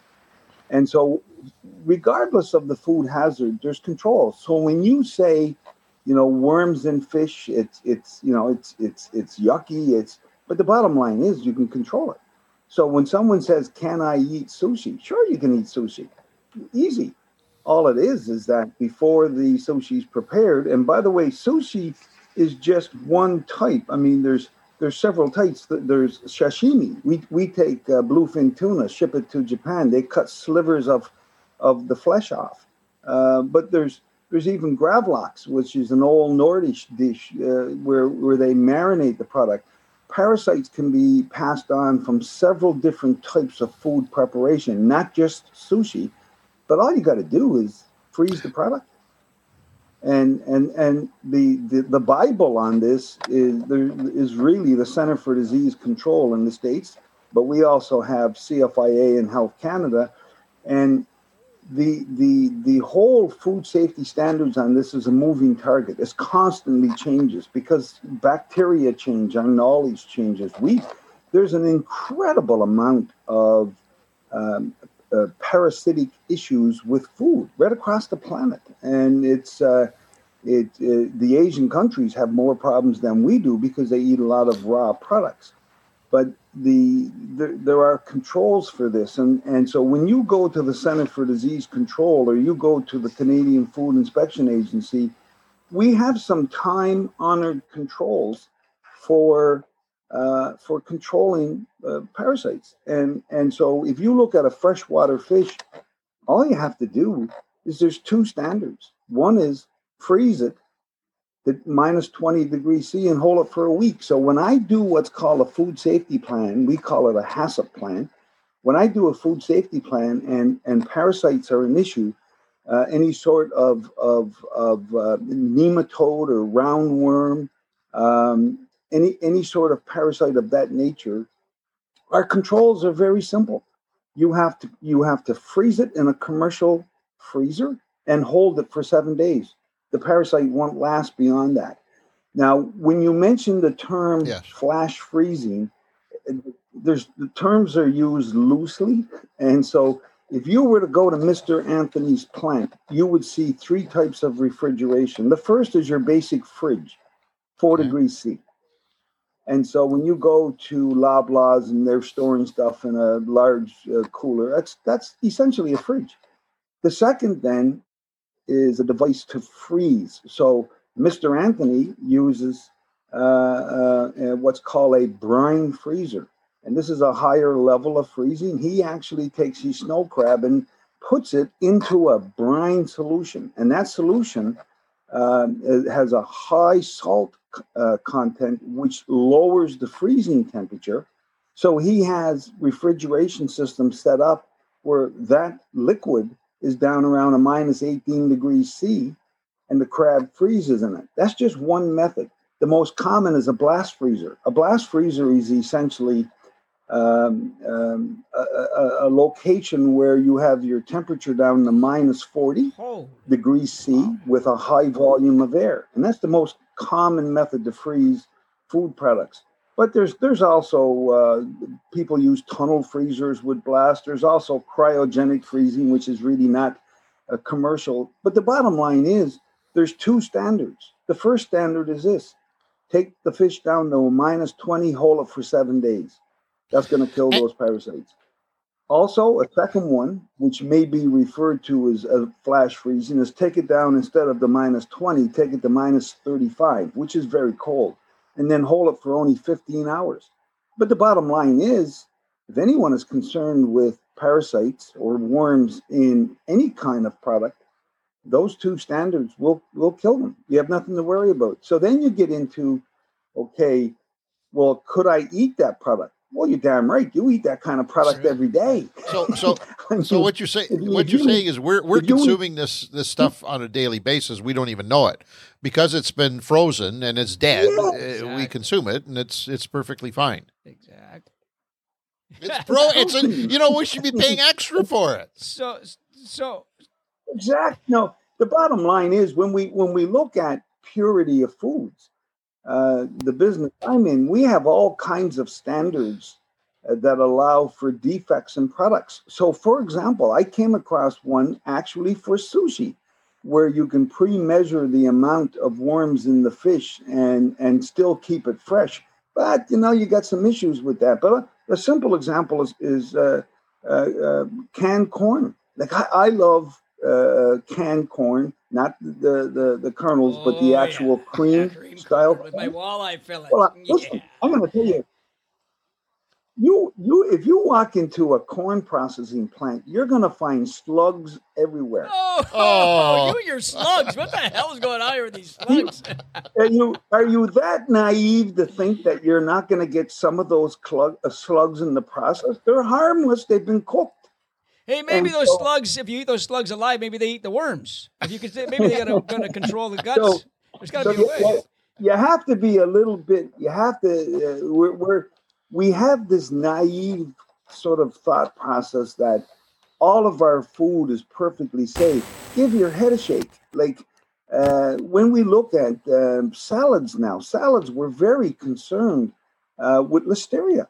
Because listeria is in the manure. And in a lot of cases, our research and our knowledge is advanced so far along. But, food, our food is very, very safe.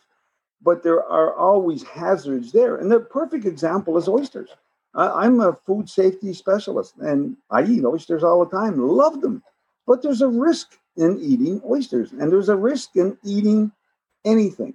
That's why I think pasteurized beer is probably the best way to go. That's it, buddy. Right there. And that's spoken by a true East Coaster right there, I'll guarantee you. Ken, so just not to belabor the point on oysters, is there nothing they can do with oysters to get... Cook them. Just cook them. Oh, cook them, right. Okay, I'm sorry. Well, yes.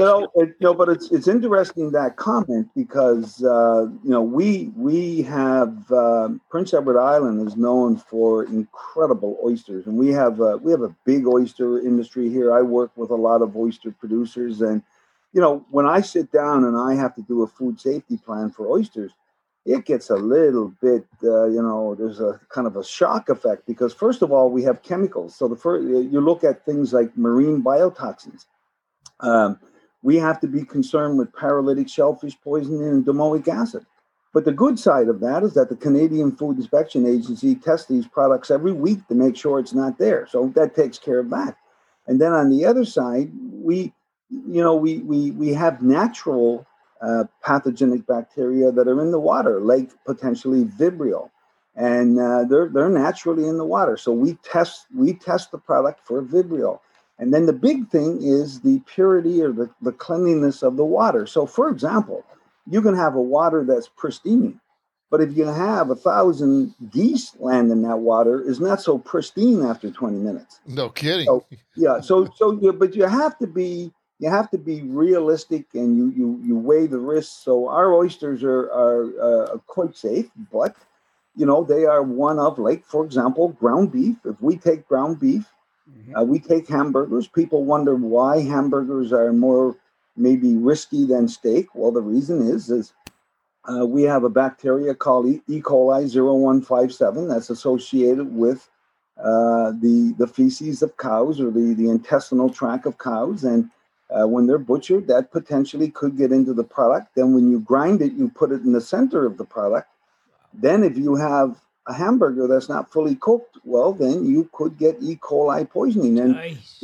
we had several outbreaks in the United States with E. coli poisoning. So, all foods have certain risks, and that's why we have a lot of food safety plans that take care of them. But I do always go back to the pasteurized beer. Yes, sir. And So to speak. You should. We're gonna start a new one somewhere. We're gonna get this going. It's gonna be a good trend coming up, for sure. Okay, so let me see if I can dumb it down for me. I have a question too. Right after you. Well, go ahead, by all means. Okay, go back, Ken, to that flash freezing. So, let's say we're doing -20, and we only go 4 days. What's the chances of not killing them, or how does that work? You said 7 days or whatever you had as a number. Let's say it's 3, 4, 5 days. What happens? Well, I guess that's the same thing as getting in your car, and it's going to take you 10 gallons to get from Barrie to Mississauga, and you put 4 gallons in. You're not going to get there. Perfect. Okay, I like that. There's your. Thank you. So let me ask you a question. You're in the industry. If anybody should be timid about consuming raw things, it probably should be you. If you and I went out fishing and we caught a beautiful small little walleye, about 1.5 pounds, 2 pounds, and I filleted it right there for you, and I said, Ken, we're going to sushi this baby up and have it right now. And we're in northern, I don't care where, northern wherever, out in God's country. Would you consume it? Well, I'll tell you what, and I'm going to go back. We didn't mention cooking here. Because raw.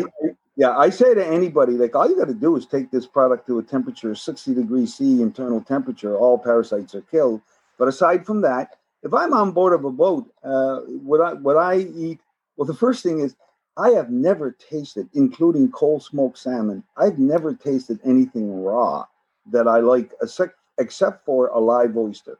Oh. I have never tasted any kind of sushi that I like. That's a personal thing. But would I take, if I really liked pristine codfish, would I take it and eat it? Certainly I would. Because first thing is, you're going to find 99.5% of your worms and parasites are going to be in the belly flap, because the intestine enters the stomach, and that's where it's going to be lodged, is in the belly lining. If you have a tremendous amount of worms, or if you have a much older fish, it could migrate a bit into the flesh. All I would do is cut off the belly flap, section up the choice loin of the fillet, and if there's any worms there, you're going to see them. That's a good point. And so if we don't see it, if there's nothing there, then should be safe. Exactly. No, exactly. But you know what? When I look at hazards, guys, and I look at, like, I work mostly in the seafood business, we really worry, keeps us awake at night, the type of things that are very, very difficult to control. Like, so for example, Listeria is a very tough bacteria because it can result in fatalities, and does. And it's one of those bacteria that is naturally on the product. And we fight every day to make sure that we do not get Listeria contamination, and that's very difficult. When we look at parasites, on a scale of 10, I got that at 1 or 2 because it's controllable. So if I was running a business producing sushi, what I would be doing is I would just turn around and say, I'm not willing to take on the risk of being sued relative to parasites. Therefore, my specification will be nothing goes into any of my sushi products that has not been frozen and stored for 7 days. End of story. I can sleep at night. Perfect. Mm-hmm. Perfect. And I believe that's, for the most part, that's what's happening in sushi bars and sushi restaurants. Obviously, I don't think many people would. Because in Japan, they eat raw, like right out of the ocean. Oh, I know. Raw sushi. Well, you and I did well. it. You and I did it. Yeah. You and I have had tuna right. Well, I would add on to that. I do a seminar on food safety, and one of the things that I present just before lunch that ruins many of a lunch is some of the case studies out of the Asian countries on 30-foot parasites taken out of people's stomachs.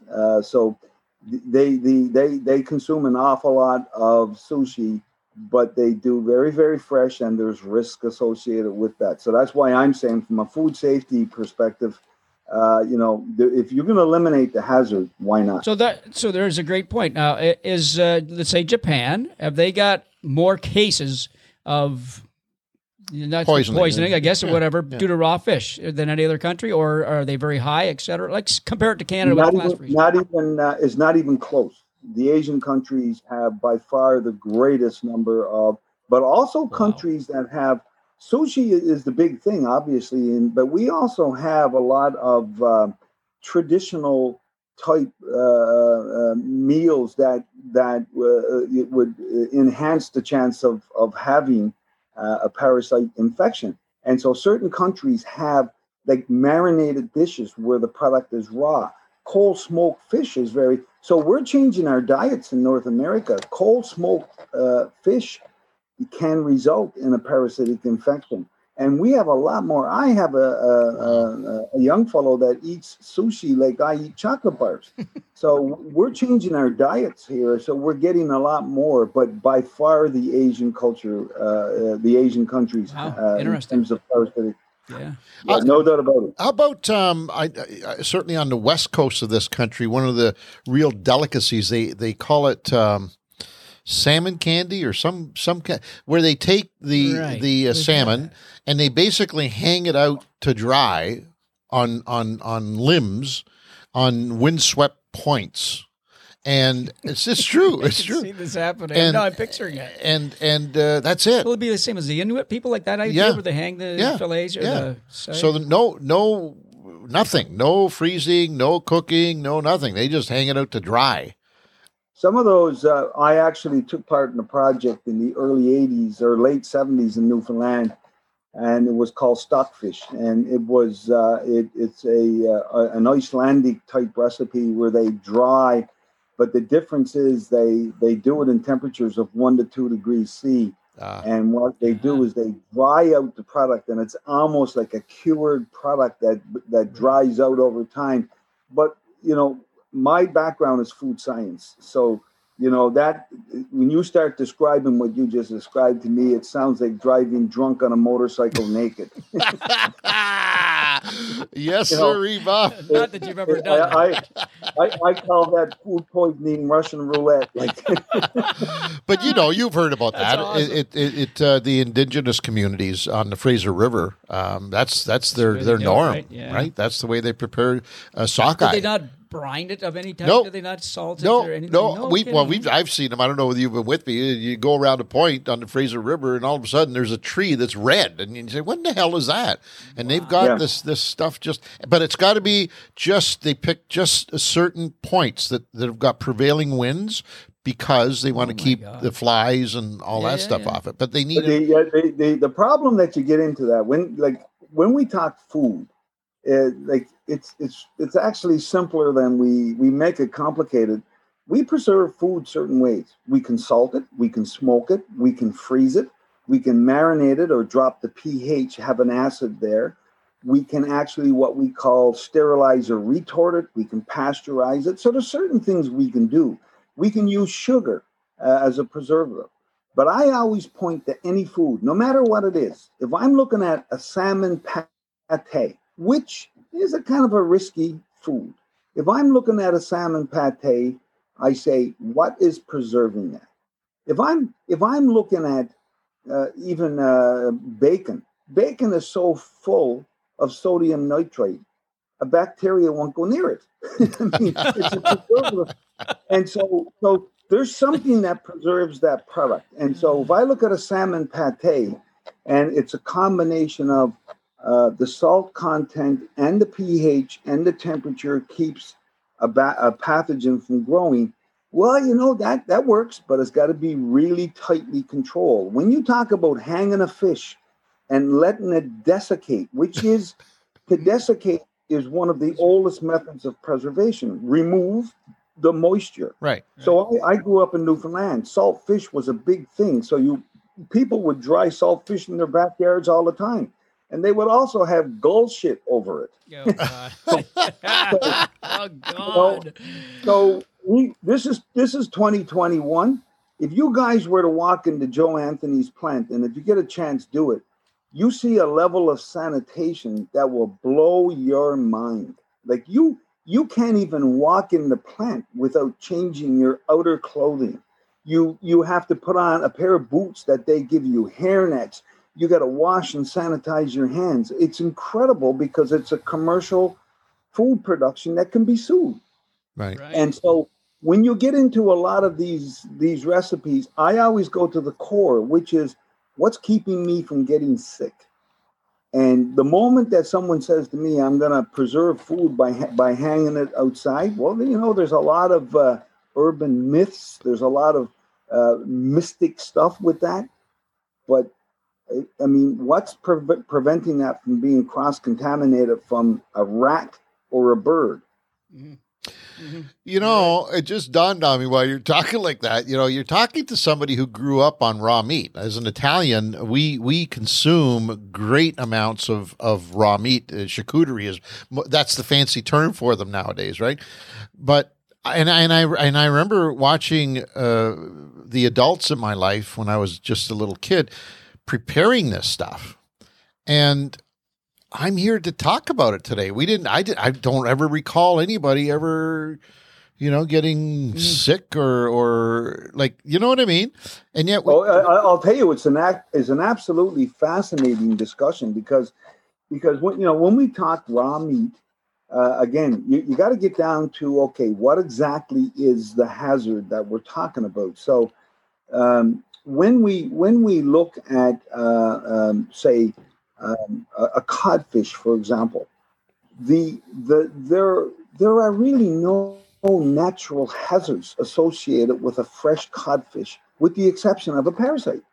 And so if you're to eat that real fresh, there's no real pathogens there. We look at it as being relatively benign. If I look at codfish that's cooked, it's benign. There's no real hazards. But when we go to meat, then what you're into is a live animal that has a lot of different issues that you have to be concerned with, whether it be from mad cow disease or the damaged prions that can cause issues, down to different types of pathogens of real concern, whether it be salmonella or E. coli 0157. So it is fascinating that if you can't go back and, look at someone in our family, like one of the real concerns with E. coli 57 is if you get a serious infection, one of the first things you're going to lose is your kidneys.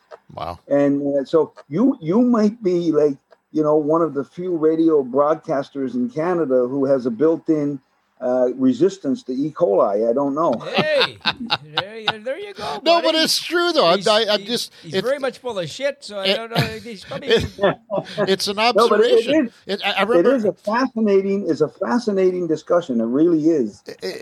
We'd get meat. Yeah. I don't know where they'd get the meat, but they'd get meat somewhere and then bring it home, and 2 or 3 neighbors would come over, and the aunts and uncles, and then everybody would start handling this meat, and they'd grind it all up into tiny little things, and then they'd stuff it into. So you've also got the bacteria from other hands getting in there. It was a mess. Meat, you got to add to it. By today's standards, it was a nightmare. You get thrown in jail for that shit. Exactly. But, I would add to that though that even if it is raw meat that has been washed very well, and see, some of our ancestors had didn't understand the science, but had ways to deal with stuff. If this might have been something that was washed very well and soaked in a brine, and that would take care of any pathogens on the meat, because it's like I say with the fish flesh itself is essentially sterile. So there may have been some treatments there that we're not really aware of, and I'll tell you something. Going back to the fish worms, when you look at the fish parasites, one of the things that's fascinating is that they will survive in a strong brine, a strong salt solution, up to 80% saturation. They can survive up to 28 days. Wow! So that's why some of the European recipes with raw products, raw seafoods, actually pass on parasites, because they think because it's preserved, there's no issue, but the parasite can survive. And that's, we have trouble kind of contemplating that. How can a parasite survive 1 day of freezing? Well, it's the same as bacteria. A lot of bacteria survive freezing. Human beings don't. Mm-hmm. Mm-hmm. Well, I think what you've done here today, certainly with me, I don't know about Peter, I can't speak on his behalf, although I do most of the time. But anyways, for me, I think you've talked me out of it. I think you've talked me off the ledge. I would have, an hour ago, I would have said, yeah, you know what? What's the big deal? Just eat it. You caught it. It's fresh. You know exactly where it came from. You just filleted it right here. I saw you fillet it. You cut all the bad stuff out. You looked at it. There's nothing there. Let's just consume that baby raw. However, I might agree now with my co-host here. We might like have I told to. You earlier, I'm frying every other piece of walleye from here on in. Yeah. From then on in, when I ate it. So now this, you're right. It reaffirms it, kind of. Yeah. I'll tell you, fellas, like with food safety, a lot of our problems is misinformation. If you're really aware of the science behind food safety, you can do things a little smarter. Like this is a challenge, but it's nowhere near the challenge of my Maple Leafs. Oh, here, brother. Here, brother. You and me. I mean, I go back to 1967. Me too. I was hoping to die after we won a Stanley Cup. And we are further now to a Stanley Cup than our local teams here in Prince Edward Island are. Boy. To a Stanley Cup. I knew I loved you for some reason, man. Die Hard. I love it. Listen, Ken, we can't thank you enough for coming on the program today and shedding some light on this subject that has been sort of whirling around the winds here for anglers as to whether they can consume it raw or not. And we've had 3 very good experts all give us their take. Now it's up to the consumer to make a decision on what they want to do and how they want to prepare it. And your insight was absolutely tremendous. Appreciate you joining us today, Ken.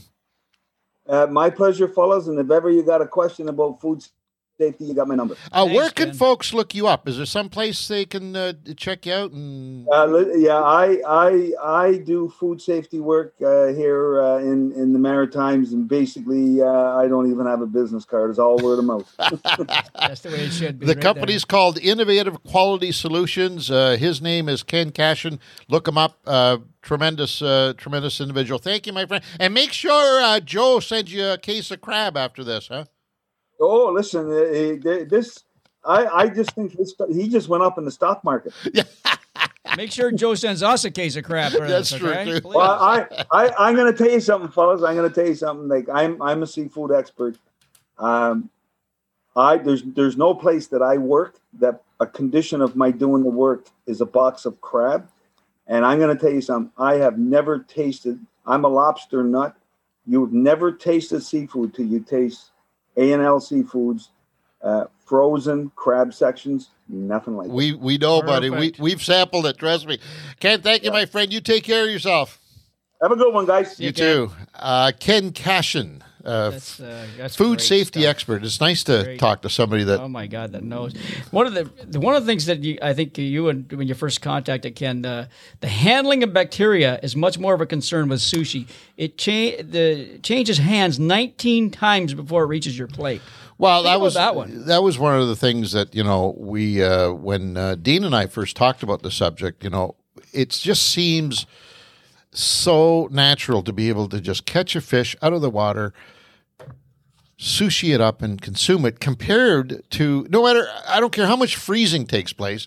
When so many people have to handle that fish from the time, If you did it yourself versus that, you're right. all of a sudden it just came out of the water. Mm-hmm. Well, like that what we talked about did earlier on, the Costa Rica. sushi, the tuna in Costa Rica. But we just somebody caught handled it. They caught True. it. They took it off the boat. Somebody else cut it True. up, and who True. knows? The girl served Yeah. it, maybe Yeah. moved it around a little bit, right? So, Whereas in our case, what we did up at Pilot Lake many years ago, we literally caught the walleye, put it on the bench seat in the boat, in aluminum boat, got the fillet knife out, and we sliced her up. hey, I bet you we broke the law because we probably threw the carcass over in the water. I bet you. Wow, we know we've done that a few times. Anyways, interesting subject. Hopefully we've answered most of your questions. If not, let us know, and we'll see if we can. What do you think?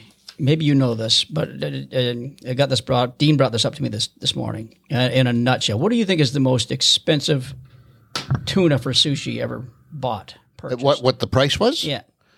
I know this answer. It was grotesque. I don't know if you know the answer, but maybe you do. Well, okay, then I won't even Try attempt it. it. Give me a number.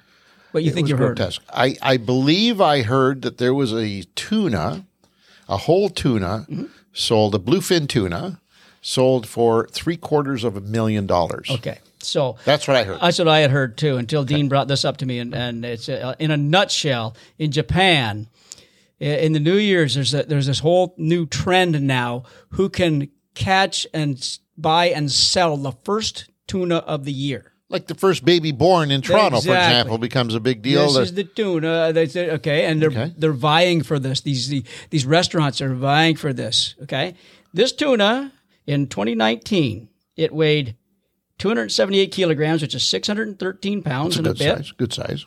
Caught off of Oma, Japan. In Canadian dollars, since we're in Canada here, $3,792,105 Canadian dollars for a tuna fish. Oh my God! And they could have sold it at that price. They could have sold it between $200 and $300 US per piece if they wanted per to. little piece. He sold it for $3 to $4 a piece. He just wanted the status. Oh, He just bought my that for God. status. Imagine that. Holy smokes! That's $3 million. That's tuna crazy. Oh God. Anyways, that's it. That's the sushi industry, man. It's totally insane. It is. And the price is going up here, by the way, too. Like ridiculous. Even you go As to we your sushi restaurants yeah. right now, you're going to notice. Wait a second. Now that may be COVID. I'm not sure what it's doing that, but it's going up here too. So there you go. Make an informed decision. Hopefully, some of the information will help you do that. If not, there's all kinds of it on the internet. Some of it believable, some of it not so much. But we feel like we've sort of portrayed it. We gave it a sort of a neutral look. Although I got to be honest with you, after speaking to Ken, I may not. I'm glad we flash freeze our sushi if that's the way it happens here. Yeah. I'm glad we do that now because it still tastes good to me. I don't know what it would be. Well, I do. You and I tried it, but I'd rather have it flash frozen and be sure in my mind that because I'm like you, Ansh. I love sushi. It's just like the tuna and the salmon are my two favorites, and it's just like ooh. But I'll take that the flash freezing. Just maybe I'll lose a tenth of the flavor. I don't know. How about oysters? Oysters, I will not eat again now because you know what? I'm okay with them. Like you and I have eat them in New Orleans and, Love 'em. and all that stuff. Love 'em. But you know what? After hearing that now I'm gonna stay away from oysters. I got better things I can eat, or you fry them up for me or something like that. Just But I'm gonna from now on after that conversation with Kenny there, no more sliding those things down. It'd be interesting to see what happens the next time I'm presented with the opportunity. Yeah, you'll do it. I know you. I know you. You're gonna do it. I guarantee you. All right, we got to run. Listen, on behalf of the the entire team. First of all, special thanks to our guest today, Gord Pizer from Outdoor Canada magazine. You want to check him out, go to outdoorcanada.ca or just, I don't know, look up Gord Pizer. Google him. He's everywhere. You can't miss him. Our chef, in-house chef, Antonio Malacca, he is executive chef to the Stars, and he gave us some insight on his opinions on that. And, of course, the last guest, Ken Cashin, food safety expert. So that's it. On behalf of the entire team, Jordan Popovich, Dean Taylor, and, of course, my co-pilot, as he always is, Mr. Peter Bowman. I'm Angelo Viola. Talk to you next time, folks.